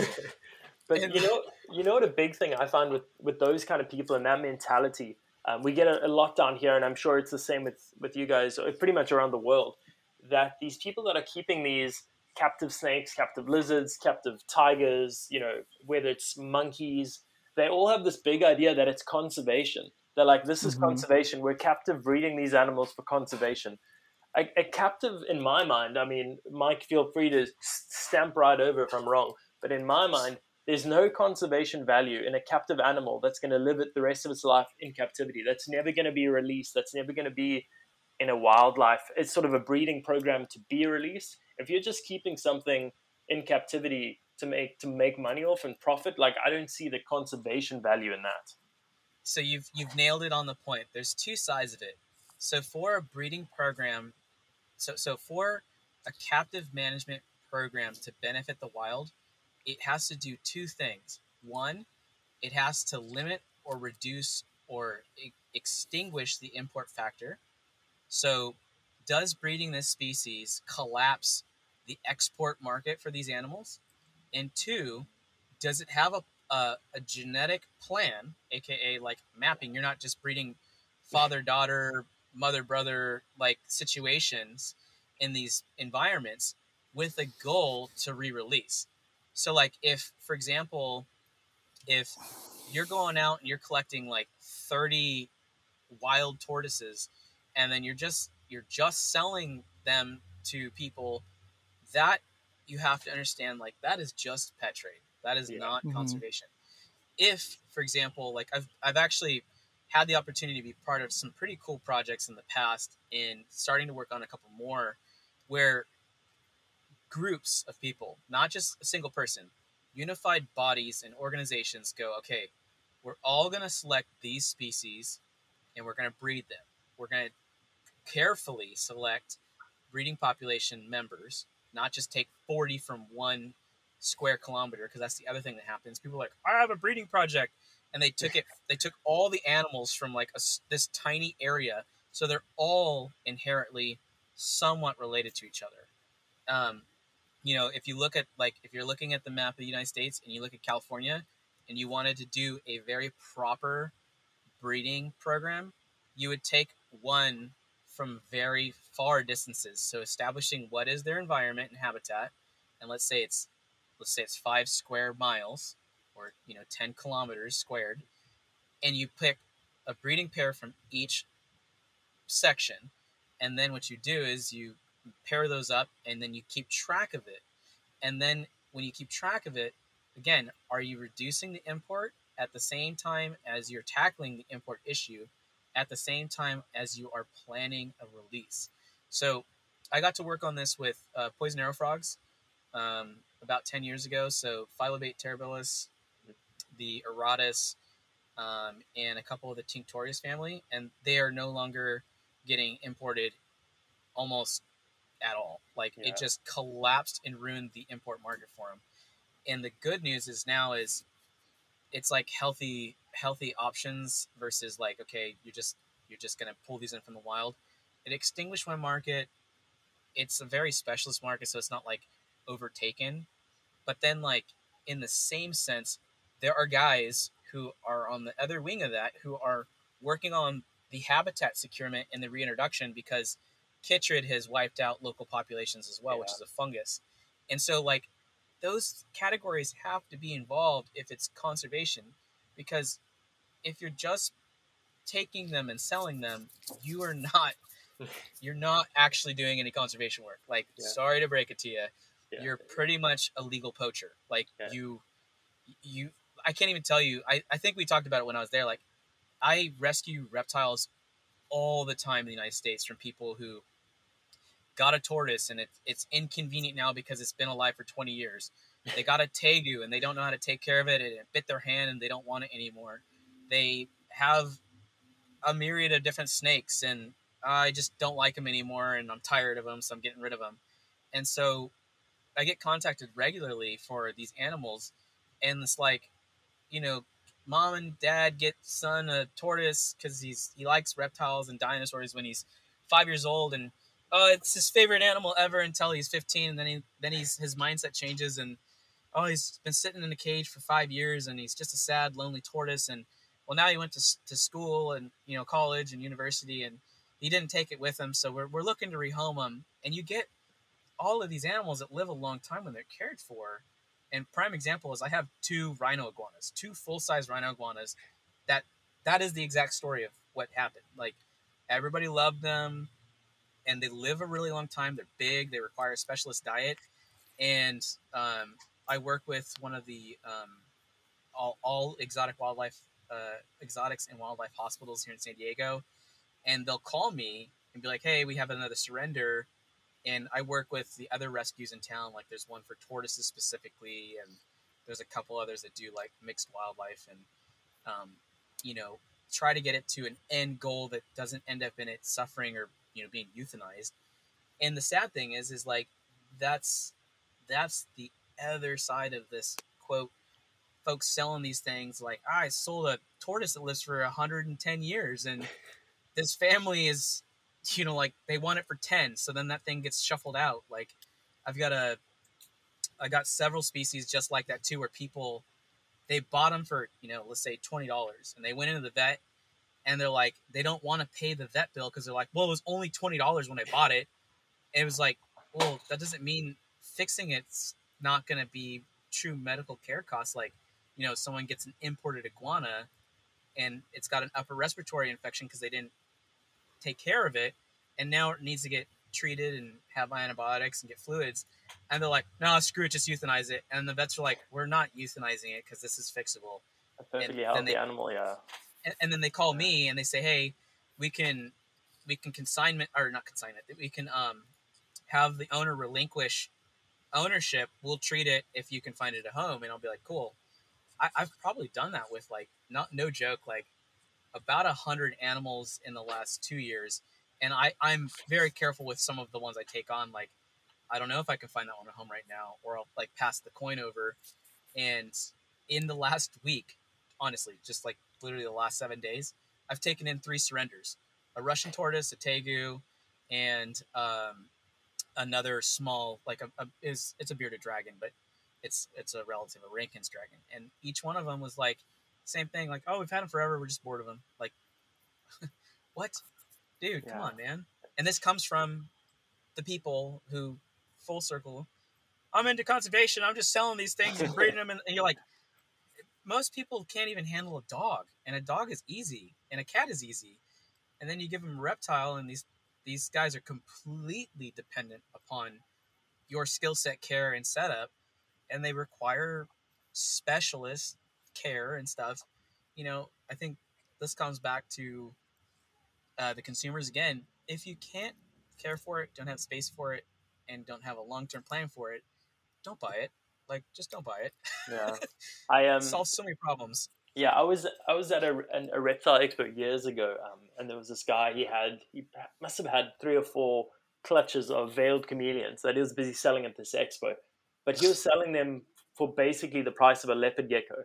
Like next to nothing compared to some of the other breeders that were selling them for like 800-900 rand. He was selling his for like 200. He's like, I got so many. I shoot. He's like, he sells them for next to nothing. But like, kids would come up and buy these veiled chameleons, and literally just take them home, put them in a fish tank. And he was like, the guy would tell me, he's like, yeah, that one's not even gonna last like a month. They'll be back and they'll come buy another one. And that's such a bad mentality to have, because essentially those are the guys that are in it for conservation, but I mean, they're really in it just for the bottom line of making money. Which, yeah, it's a tough line. I mean, everyone's going to make a living somehow. I mean, then again, drug dealers use the same argument. You know what I mean? They're like, well, everyone's got to make a buck somehow. But Yeah. I don't know if that's the right way. No, and again, like I said, it's one of those topics that's it's very difficult to say, like, this is how it absolutely is. There's a lot of areas, like, for example, I know of a couple folks who, specifically with the armadillo lizards, an import got seized, So the importer got caught. The import of animals then is sitting in a cargo house waiting for prosecution of that person. The animals that are alive are already dying because of the import process. And then I helped with the relinquish process of like from like US Fish and Wildlife and Customs to the like a team of people who actually know how to care for these animals. So they go through this whole rehab process. And then now so one of my good buddies, he runs like a combination of a wildlife education and rescue program, and he's one of the main guys I end up giving some of these like individual reptiles to, because the reptiles end up having these massive enclosures and multiple people that get to take care of them, essentially, that know what they're doing, and it's a good output. Well, he has ended up with several of these like these group confiscations, and he's very successful at managing them in a wild sense, in the sense of like they thrive and they start to breed. And so then it's the other issue of like, okay, isolating them out, and like how do we like actually not breed them if there's no end goal, which is a comical, weird, successful problem. You have a species that's endangered, but you can't re-release it yet. But now they're doing so well because they're in proper care. They're breeding. This comes into a category of like, for example, I'll use the Fijian iguanas. Um, Technically, each Fijian iguana is under the ownership of the king of Fiji, and so he will tell you you have to get permission to hatch an egg, for example, if you're doing a breeding project. The animal is at risk, threatened in the home habitat, but people who are successfully managing part of the breeding program actually aren't allowed to hatch the eggs. So they have to freeze the eggs at certain facilities. Same thing happening with certain snake species and crocodilians, like Cuban crocodiles and other things. A facility takes in rescues. They're thriving at the rescue. They breed, but then the government of that country is like, yeah, no, we don't have a certified program. You can't breed them because you just can't. And then like the rescue's like, okay, so they're endangered and we're successfully breeding them. Why can't we reintroduce these things that are perfectly fine? Like, there's the world of politics on top of the process of consumerism and the market and the demand, and it's real messy. crazy. Yeah, But they intercepted a big shipment a couple of years back from Madagascar. It went to South Africa and it was going somewhere in the east. And again, like you're saying, one of these facilities took all these snakes, and the chameleons, the one that survived. And what they actually did with all the snakes, they actually fixed them. They either castrated or I forget with the female snakes, but they fixed all the snakes so they weren't able to breed. All the ones that obviously laid eggs and that sort of stuff, and all the ones that were given live birth, they essentially were just freezing off everything and euthanizing stuff. So it's a tough thing to deal with and tough thing to hear. You're like, these poor animals were sort of poached. Now they've come into a healthy environment. They stabilize their breeding, but then you're euthanizing all the offspring. It's a bit of a catch-22. Yeah, the same thing happened. There's a tip-off that happened about a guy out of the Inland Empire here in California. It's at Riverside County. He was importing an endangered species of spiny tail iguana out of Mexico and open selling it online, and multiple people bought.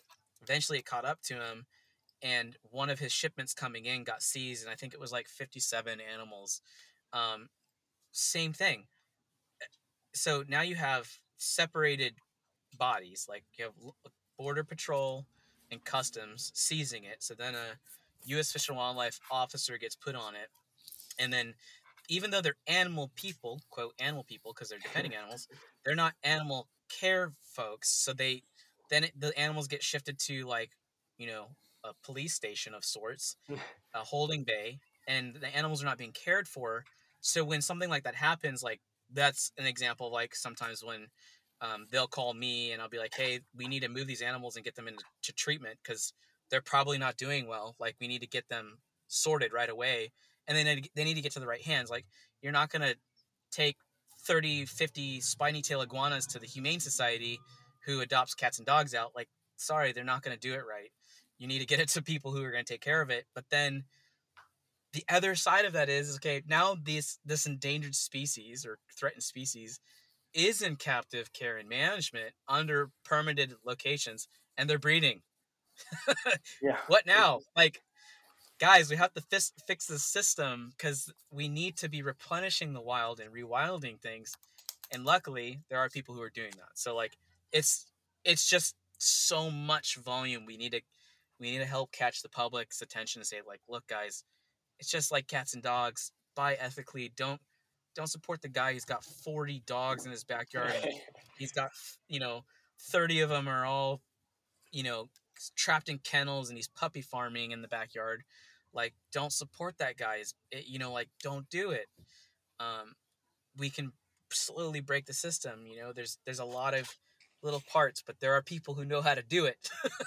Yeah, yeah, it's a forever complex issue, I guess, and I don't know if they'll ever get to the bottom of it or ever solve it out. It's like so many other sort of humanitarian. There's just so much. There's so many crises and there's so much stuff going on in the world that I think with particularly the smaller things like reptiles, they're so low on the totem pole. I mean, you'd even know how difficult it is with the rhino poaching and the elephants Oh and God. the game. I mean, and those are big, charismatic animals. No one cares much for like a weird little snake with, like a little snake that can potentially kill you. The good news is, though, honestly, there is movement here. There actually is. So like, Australia had an issue with poaching and pet trade, and they closed their borders to all exports. Yeah. Certain countries in Africa have completely closed their borders to exports of all reptiles and birds.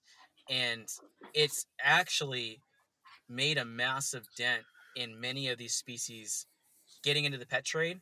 And now it makes it easier for when someone does move them illegally. It's like, no, this is black and white, dude. That is illegal. You are Yeah. busted. Like, you are totally screwed. And uh, it's interesting because, like, now it's, of the hundreds of countries out in the around the world, now it's closing down systematically different things, and in the United States and Europe, closing the loops on the species allowed in. So a country has to close the doors heading out, and another country has to close the doors heading in. So Heading in, yeah. we as the US are a problem with this. Europe and the European Union is a problem for this. And we have to acknowledge that and push on, just like fighting the issues with people who can own a tiger in their backyard and a pet hippo and live right next to a preschool, like, Yeah. we got to tackle that stuff. Yeah, that's an accident waiting to happen. Robert, you probably are swimming with questions right now because I know you've been in many of these conversations with many of the different folks on the show, and Mm-hmm. you've actually been to many of the facilities as well. Like, coming from your perspective, not so much as an animal person, like, what are the things that come to your mind when you kind of like hearing all of this spider web of stuff that happens? It's interesting you guys say that, just because I don't know. I think everybody thinks it's like something that happens someplace else, and I think, like you mentioned, like, it's really hard for people to realize like that this kind of thing happens everywhere, I think for me, I get almost overwhelmed at how frequent everything is the case. I mean, like, you can look anywhere and like there's something that could be going amiss or afoul, and it's kind of scary. It makes me sad face. Why can't we just like animals? I know. I mean, so that's important to know, though. I mean, this is actually something I hear regularly: is the problems are so big, people get demoralized or Yeah, like, where do you defeated. start? Yeah. And I think the important thing for me to say from my court is, you can come to Global Conservation Force with these issues. We will help get this solved. And I can say that I am not always going to be the person who can specifically do it, but I work with networks of people who could. So like Scott Trageser, another person who we've had on the podcast, he can help tackle these problems. U.S. Fish and Wildlife, California Fish and Game, and any Fish and Game authority in the U.S. in your state. There are poaching tip lines. There are information call centers. There are websites. In the United States, just like in Cape Town, we have a massive issue with people who poach abalone and lobsters or crayfish, as they call them down in Cape Town, and other different marine species. If you see something that looks wrong, seems wrong, you can call a tip line, you can report it, you can report it to us. There's actually a couple apps out there. One's called Wildlife Witness, and it links to the organization called Traffic, and they document areas of pressure with trafficking and poaching and pet related issues, and uh, roadside zoo show ethics violations, all sorts of stuff. And that pushes it into the network of experts who tackle these things. And the fastest way to actually make a dent is don't participate in these things. Mm-hmm. Um, if like, for example, if you're helping someone out, like let's say your friends are moving, I'll share something that happened to me, which I've definitely never talked about on podcasts. I don't think I've ever put it out on any public thing, but in 2009, my life completely got upended because my stepdad was diagnosed with breast cancer, of all things. So it just also happened to be the same timeline when the housing market was going crazy with loans and inflation rates and all sorts of weird things.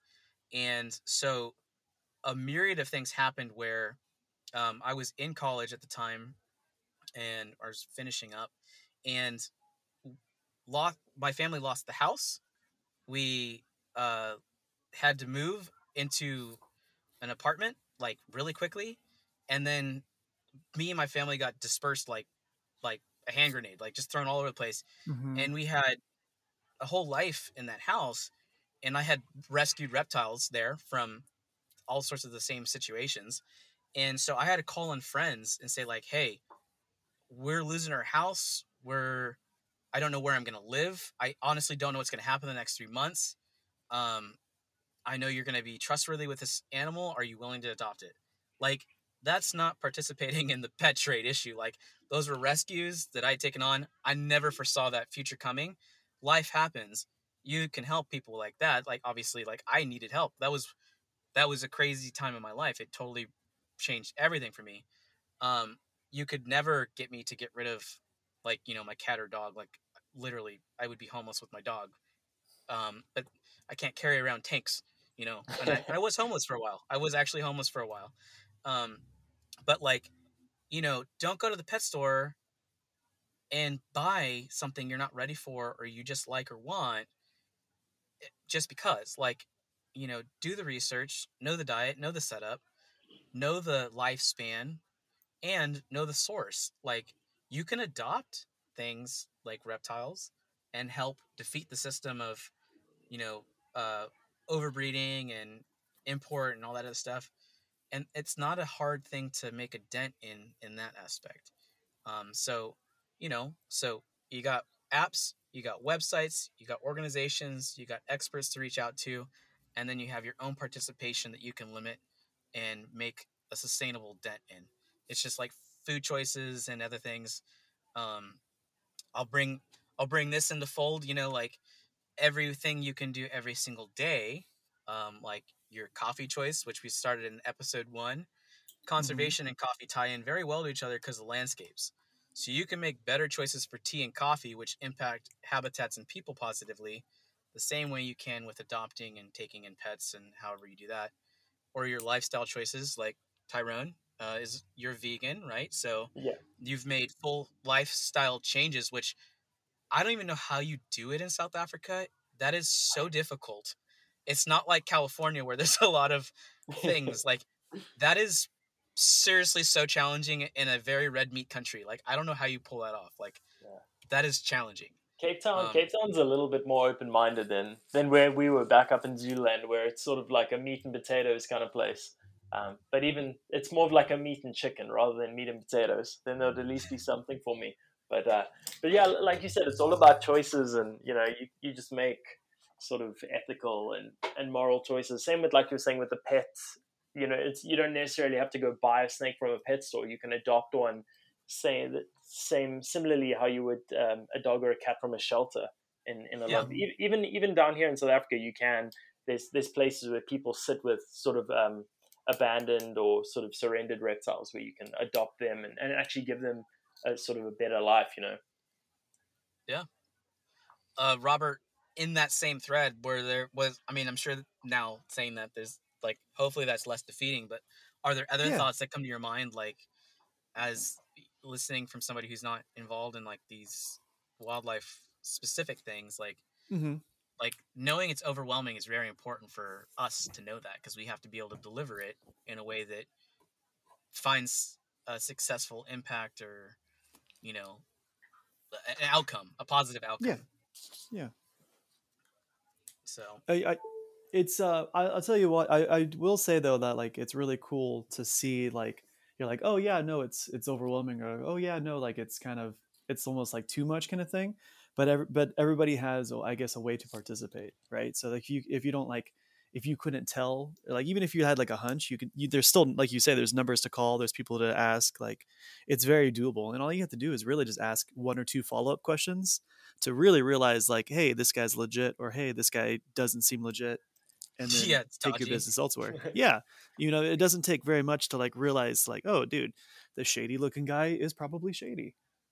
Yeah, you never know. And all of Yeah. us people that like what reptiles tend to be eccentric, so I'll throw myself into that category. I definitely definitely like, not your quote normal person that's just sitting in a white wall room on a regular couch and Yeah. doing nothing. Like, I definitely, I'm sure many people listening think it's weird that I get excited to go catch snakes and lizards and take pictures of them. But you just gotta ask a couple questions, like you said. It works. But that brings another good point into play.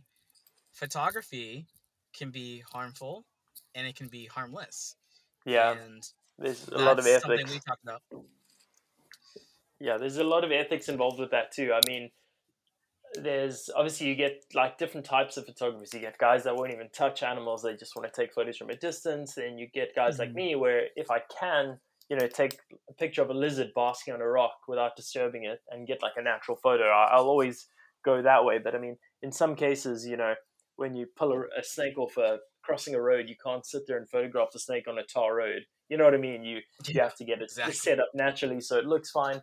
But then you also get people that will, it's such a weird thing, because I know people that photograph reptiles, but they don't keep reptiles, right? They don't keep Mm-hmm. pets, reptiles, but they'll perhaps, they'll find a reptile, a snake or a lizard somewhere, and they'll pick it up and take it with them, and they may take it back home with them an hour away, or to a totally different environment. They'll photograph the reptile, then they'll be like, all right, I'm done with you, and they'll just release it somewhere else or release it in their garden, which is so, it like boggles your mind.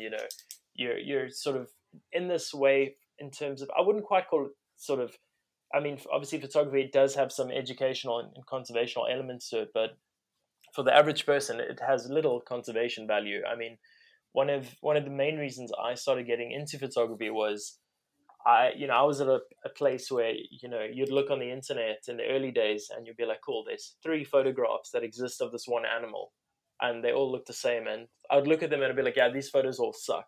Like, I need to see what this animal Yeah, actually looks. I need to see what this Mm-hmm. animal looks like. So I would go out, find these animals, find these different variations or color morphs, and then I'd put that out there and share it with everyone else. So it creates more of a hyper awareness. Um, to put it into perspective, a couple of years, well, from about 2015, I started getting really heavily into chameleons in Southern Africa, like looking where all these species were, with the main goal to find and photograph all of these species of chameleons across the country. And while doing that, I was in some cases finding new populations of these chameleons where they weren't previously known from, or I was finding undescribed species of chameleons that were, not known to science or whatever, or perhaps finding a species that was on the precipice of, living in one tiny pocket of forest where it was being like heavily deforested. And just through that awareness of sharing those images, sharing stuff like that. In many cases, we were able to, in one case, should I say, we were able to conserve that tiny bit of habitat that these animals were living in. And that was merely, as simple as it sounds, as me going out there, finding these animals, mostly by chance, photographing them, be like, hey, I found these chameleons in the Eastern Cape, whereas everything, all the natural vegetation's been cleared and burnt, and it's just this one little patch. Like, we need to do something about this, and we're able to sort of conserve that little bit of habitat and stop it from being developed or whatever the case may be. So yeah, That's photography and really cool. conservation, there's a definite crossover. But like I was saying, there are these weird people that will.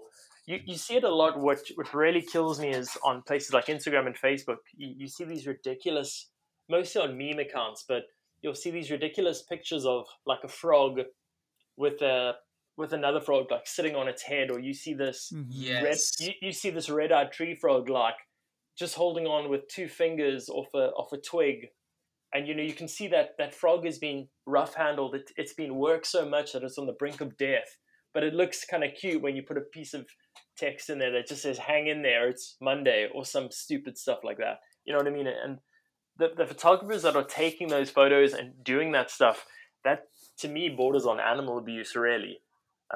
So, and That's then a really good point. most That's people a just think really it's good point. most people think it's super cute. They're like, oh, it's a cute little frog meme, with a frog with a banjo and a cowboy hat and a cigarette in its mouth. I mean, like that's just crazy. It's Yeah. it blows my mind. It's like entry 101, like when you're in the field too, like it's it can be really freaking challenging to get photos of these species in the wild. It is really difficult. Lighting placement, angles, the size of them. And what you realize is Scott and Tyrone, you guys, Scott Tregesser and Tyrone, you guys are really good examples of like, you notice that the animals, like, it's in the habitat, like it's right there. Like daylight, it's not like in a lab, right? You didn't take it from the wild, put it in a lab and create a whole background screen and then release it in your backyard. Like again, changing the dynamics of that entire population and the local wildlife and habitat. Um, you know, you get these amazing shots that it is so hard for especially reptiles and amphibians to sometimes differentiate between different species, and it takes really good photography to be able to break down like, oh, okay, I see the difference between these two if you haven't seen them every day of your life, or maybe you've only seen it once or twice. And the photography can be really powerful when done ethically.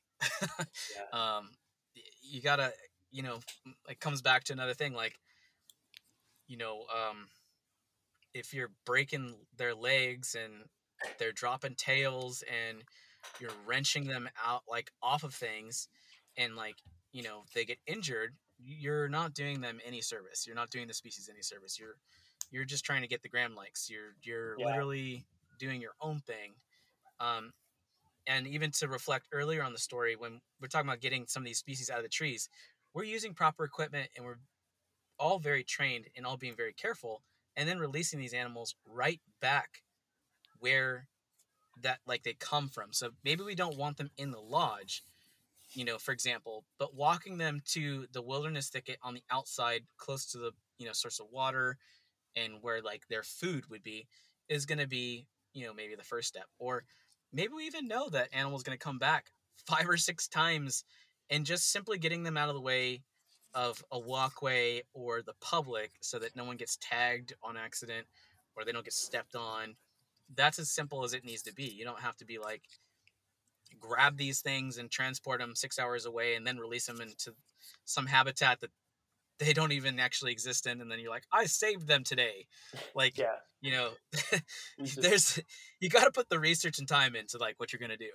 Yeah, those all you've essentially done is just given that animal like a total death wish. I mean, some of the local sort of snake catchers and stuff we got up here, they have like release spots where they take all the snakes they catch across the city and dump them at like one spot, like on the outskirts of the city, which is just like insane to me because you've got, for example, a lot of cobras that eat other snakes. So you're just taking all these little snakes you've rescued and you're just like, here we go, all the other snakes. Sacrifice pit.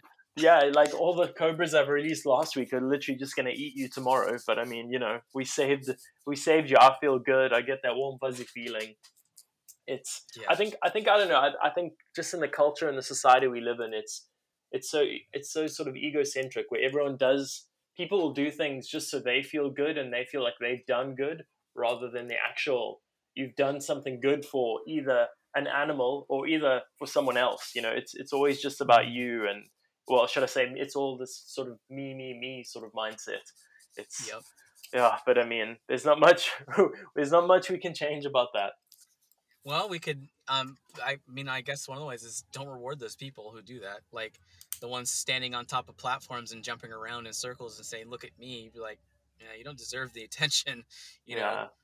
Yeah, it's Don't pay to play that coin slot game. yeah. I suppose it opens a whole nother can of people that are involved with wild animals, and particularly like on Instagram or any of the social media channels that, like you were saying earlier, they do it for the likes. They're grabbing these snakes, for example, by the heads and posing for photographs, or they're sitting on a elephant for photographs, or all that kind of stuff. It's just Hand grabbing venomous snakes without tongs just to look yeah, tough. yeah. Yep. You look even tougher when you're sitting in the ICU, connected to pipes and machines. But I mean, everyone And to your his fingers own. getting melted off. Yeah.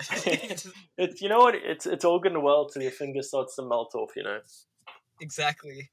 I think you have to share your scale of venom that you shared with Coyote Peterson and myself and the crew. The melt your finger off levels of like 1 to 5 that you had, which I thought was hilarious. Of like mildly painful to your finger just dropped off. Kind of thing. Yeah, that's a thing. I mean, you try to give it in people in simple terms. You're like, this one's going to be sort of like a bee sting. It's going to inconvenience you. This one, you probably have to go seek medical attention. This one, you're going to seek medical attention. Your finger's probably still going to melt off. This one, you're just going to die straight away. Like, your finger won't even melt off. It's fine. So there's so many different levels. And, and when you put it in plain sight like that, people are just like, yeah, I'm going to go sit inside. Like, I'm going to sit this one out. They can sit with me. You know what? That's fine. At least you'll never be alone. I mean, there's more people there's more people like that than there are people like me and Mike out there. So I mean, we're the oddballs, I guess. I'm like, what? Cool. We got to get a photo of that thing. It's so rad. And then it's like, okay, we also need to get it out of here. It's gonna get stomped by this thing, or it's gonna bite someone. And then other people are like, I'm not going to that house again ever. That snake went into that house, and I will never enter that house ever again. It is done. Yeah, just burn it to the ground. Yeah, yeah, exactly. It's splash some holy water and then rinse it in flames. And Yeah, all good. a couple of liters of holy water. A Yeah, whole right? big gallon, yeah. Oh shoot. Well, guys, it has been another awesome podcast. Tyrone, thank you so much for all of your time, dude. Like, I know it's a challenge, especially with famous South African load shedding, and also just being able to get to strong, good Wi-Fi, and the time difference where it's 11 a.m. here in California at this point. So it's what, 9? No, there? yeah, it's just gone past 8 p.m. So I mean, we're not too far off. And obviously, with today being Saturday, it was chill. Just before we sort of hopped on the podcast, I was out flipping trash, finding snakes. Only to come home that I had load shedding. So oh yeah. So actually, yeah. If I give everyone, we kept talking about load shedding. People are probably like, "What are you talking about?" But this is such a South African thing. It has to be described. Look, I was on a tour yesterday with some Americans. Actually, they were I think they're from Kansas or somewhere, and they were like, what is this load shedding? I was like, well, basically for the last 15, 20 years, the government switches off your power at particular intervals, usually for 2 hours at a time, at various points of the day throughout the whole country, essentially just to reserve power because of their inefficiency to maintain the power supply and update it with new technologies.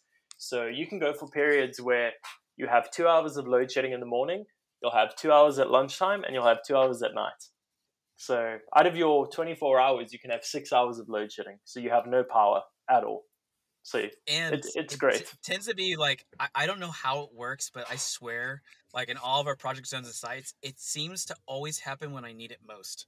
Like it is comically ironic. Like it'll be the day that it'll be the day and the time where my laptop ran flat, or I was waiting to go get to the Wi-Fi to make a call, and it's like load shedding. You're like, all right, cool, okay. Yeah. What's even worse is you'll be in the middle of making dinner. You'll be sitting there at the stove, cooking your dinner, and the next minute the lights just go, and you're like, yeah, well, I'm gonna have to pick this up in 2 hours. Yeah. It's a bit of a bummer, but yeah, that's a load shedding in a nutshell. So we just live with it. I mean, there isn't much you can do. You just sort of, it's going to come back on in 2 hours, and we just roll with it, really. I think South Africans are super resilient for just dealing with it. Obviously it's really frustrating, but you guys always make a good joke out of it because it does make daily life challenging when, especially it gets out of hand. I remember again in the couple trips back, the one that Robert was on last with me. At certain times of the day, I'm communicating with the stateside team and the team that's in Southeast Asia. And the exact time frames that were the best matches was when we would lose power. And I was like, how is this specifically happening? Like, well, it would change too. Be like, okay, tomorrow we're going to try it this time. And be like, load shedding. You're like, oh, man. Yeah. And like, I'm obviously used to it, but I was just like, I can't communicate with everybody. Break. Yeah. Like, how am I going to get to everybody? And you try explain it to people like earlier. When Mike and I were chatting beforehand, and I missed a bunch of his calls, and because I didn't have Wi-Fi, and the Wi-Fi had switched from going on from my cellular data to Wi-Fi, and I just was like, "Hey, Mike, load shedding." He's like, "I got you." He's like, "I know the feels." Exactly. I'm like, dude, this is rough. Shoot. Well, I'm glad it worked out. We were able to hop on. Robert, did you have any closing questions or comments that? The only thing I can ask is just the next time we're in South Africa, can you come and catch all the snakes in my area? Yeah, I think we can work that out. Yeah, we can definitely make a plan. Dude, honestly, Robert, you honestly do need to. We all need to meet up when we're out there, but either on project sites or between projects, because like Tyrone's got his mad skills going with the photography too, and it's cool. It's a lot of fun to get some of the shots of these really hard to photograph species. It's a different ball game. It's not like a giant elephant that just stops and stands there, or even a bird. These things are like darting, whipping around, well camouflaged, in layered brush. It's a lot of fun. Yeah, we're gonna have to make it happen. That'd be sick. So I think so. Well, guys, if that's that, I think we might call it for that. Again, thanks to everybody who tuned in. Whether you're listening in segments, the full length, you jump between different episodes. Don't forget to go to the Instagram page and follow and go subscribe on the Spotify channel or whatever channel you're listening to. If you haven't done so yet, go ahead and jump on and rate the podcast on whatever platform you're listening to. It helps us out. And of course, don't forget to share it. For a while, we have been taking it slow, building up episode base, but now we're starting to kind of push it out a little bit more. And, maybe drop a link with your friend who might enjoy some of the comedy or the conservation. And we'd greatly appreciate it. If you have topic suggestions, also contact us via some of our pages and give us a shout. Or you can hit us up directly on our personal Instagrams, and that would allow us to jump in. So content experts, conservationists, hot topic stories, and the whole lot of things. There's a lot of topics to be covered in the world of conservation. So give us a shout. But until next time, this closes out another episode of Coffee and Conservation, and we will see you guys shortly in the next episode, hopefully with some of our celebrity guests on that next episode. So should be pretty cool. Tyrone, dude, appreciate it. I know it's a challenge. I greatly appreciate your time and effort jumping on. And Robert, always a pleasure, dude. I'll probably see you soon for sushi. I'd love that. I'm ready for it.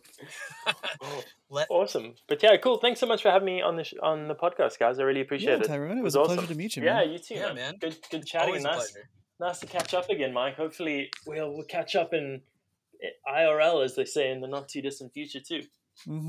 Yeah, man. Seriously, so when I'm back over, I'm definitely gonna see if we can line up, because I had a blast. I rarely get to have that downtime and just go out and find cool snakes and lizards, which are a lifelong passion. I'm dealing with the the dangerous angry mammals, which I also love, but I don't get the downtime of the scanning through the bushes with my snake hook.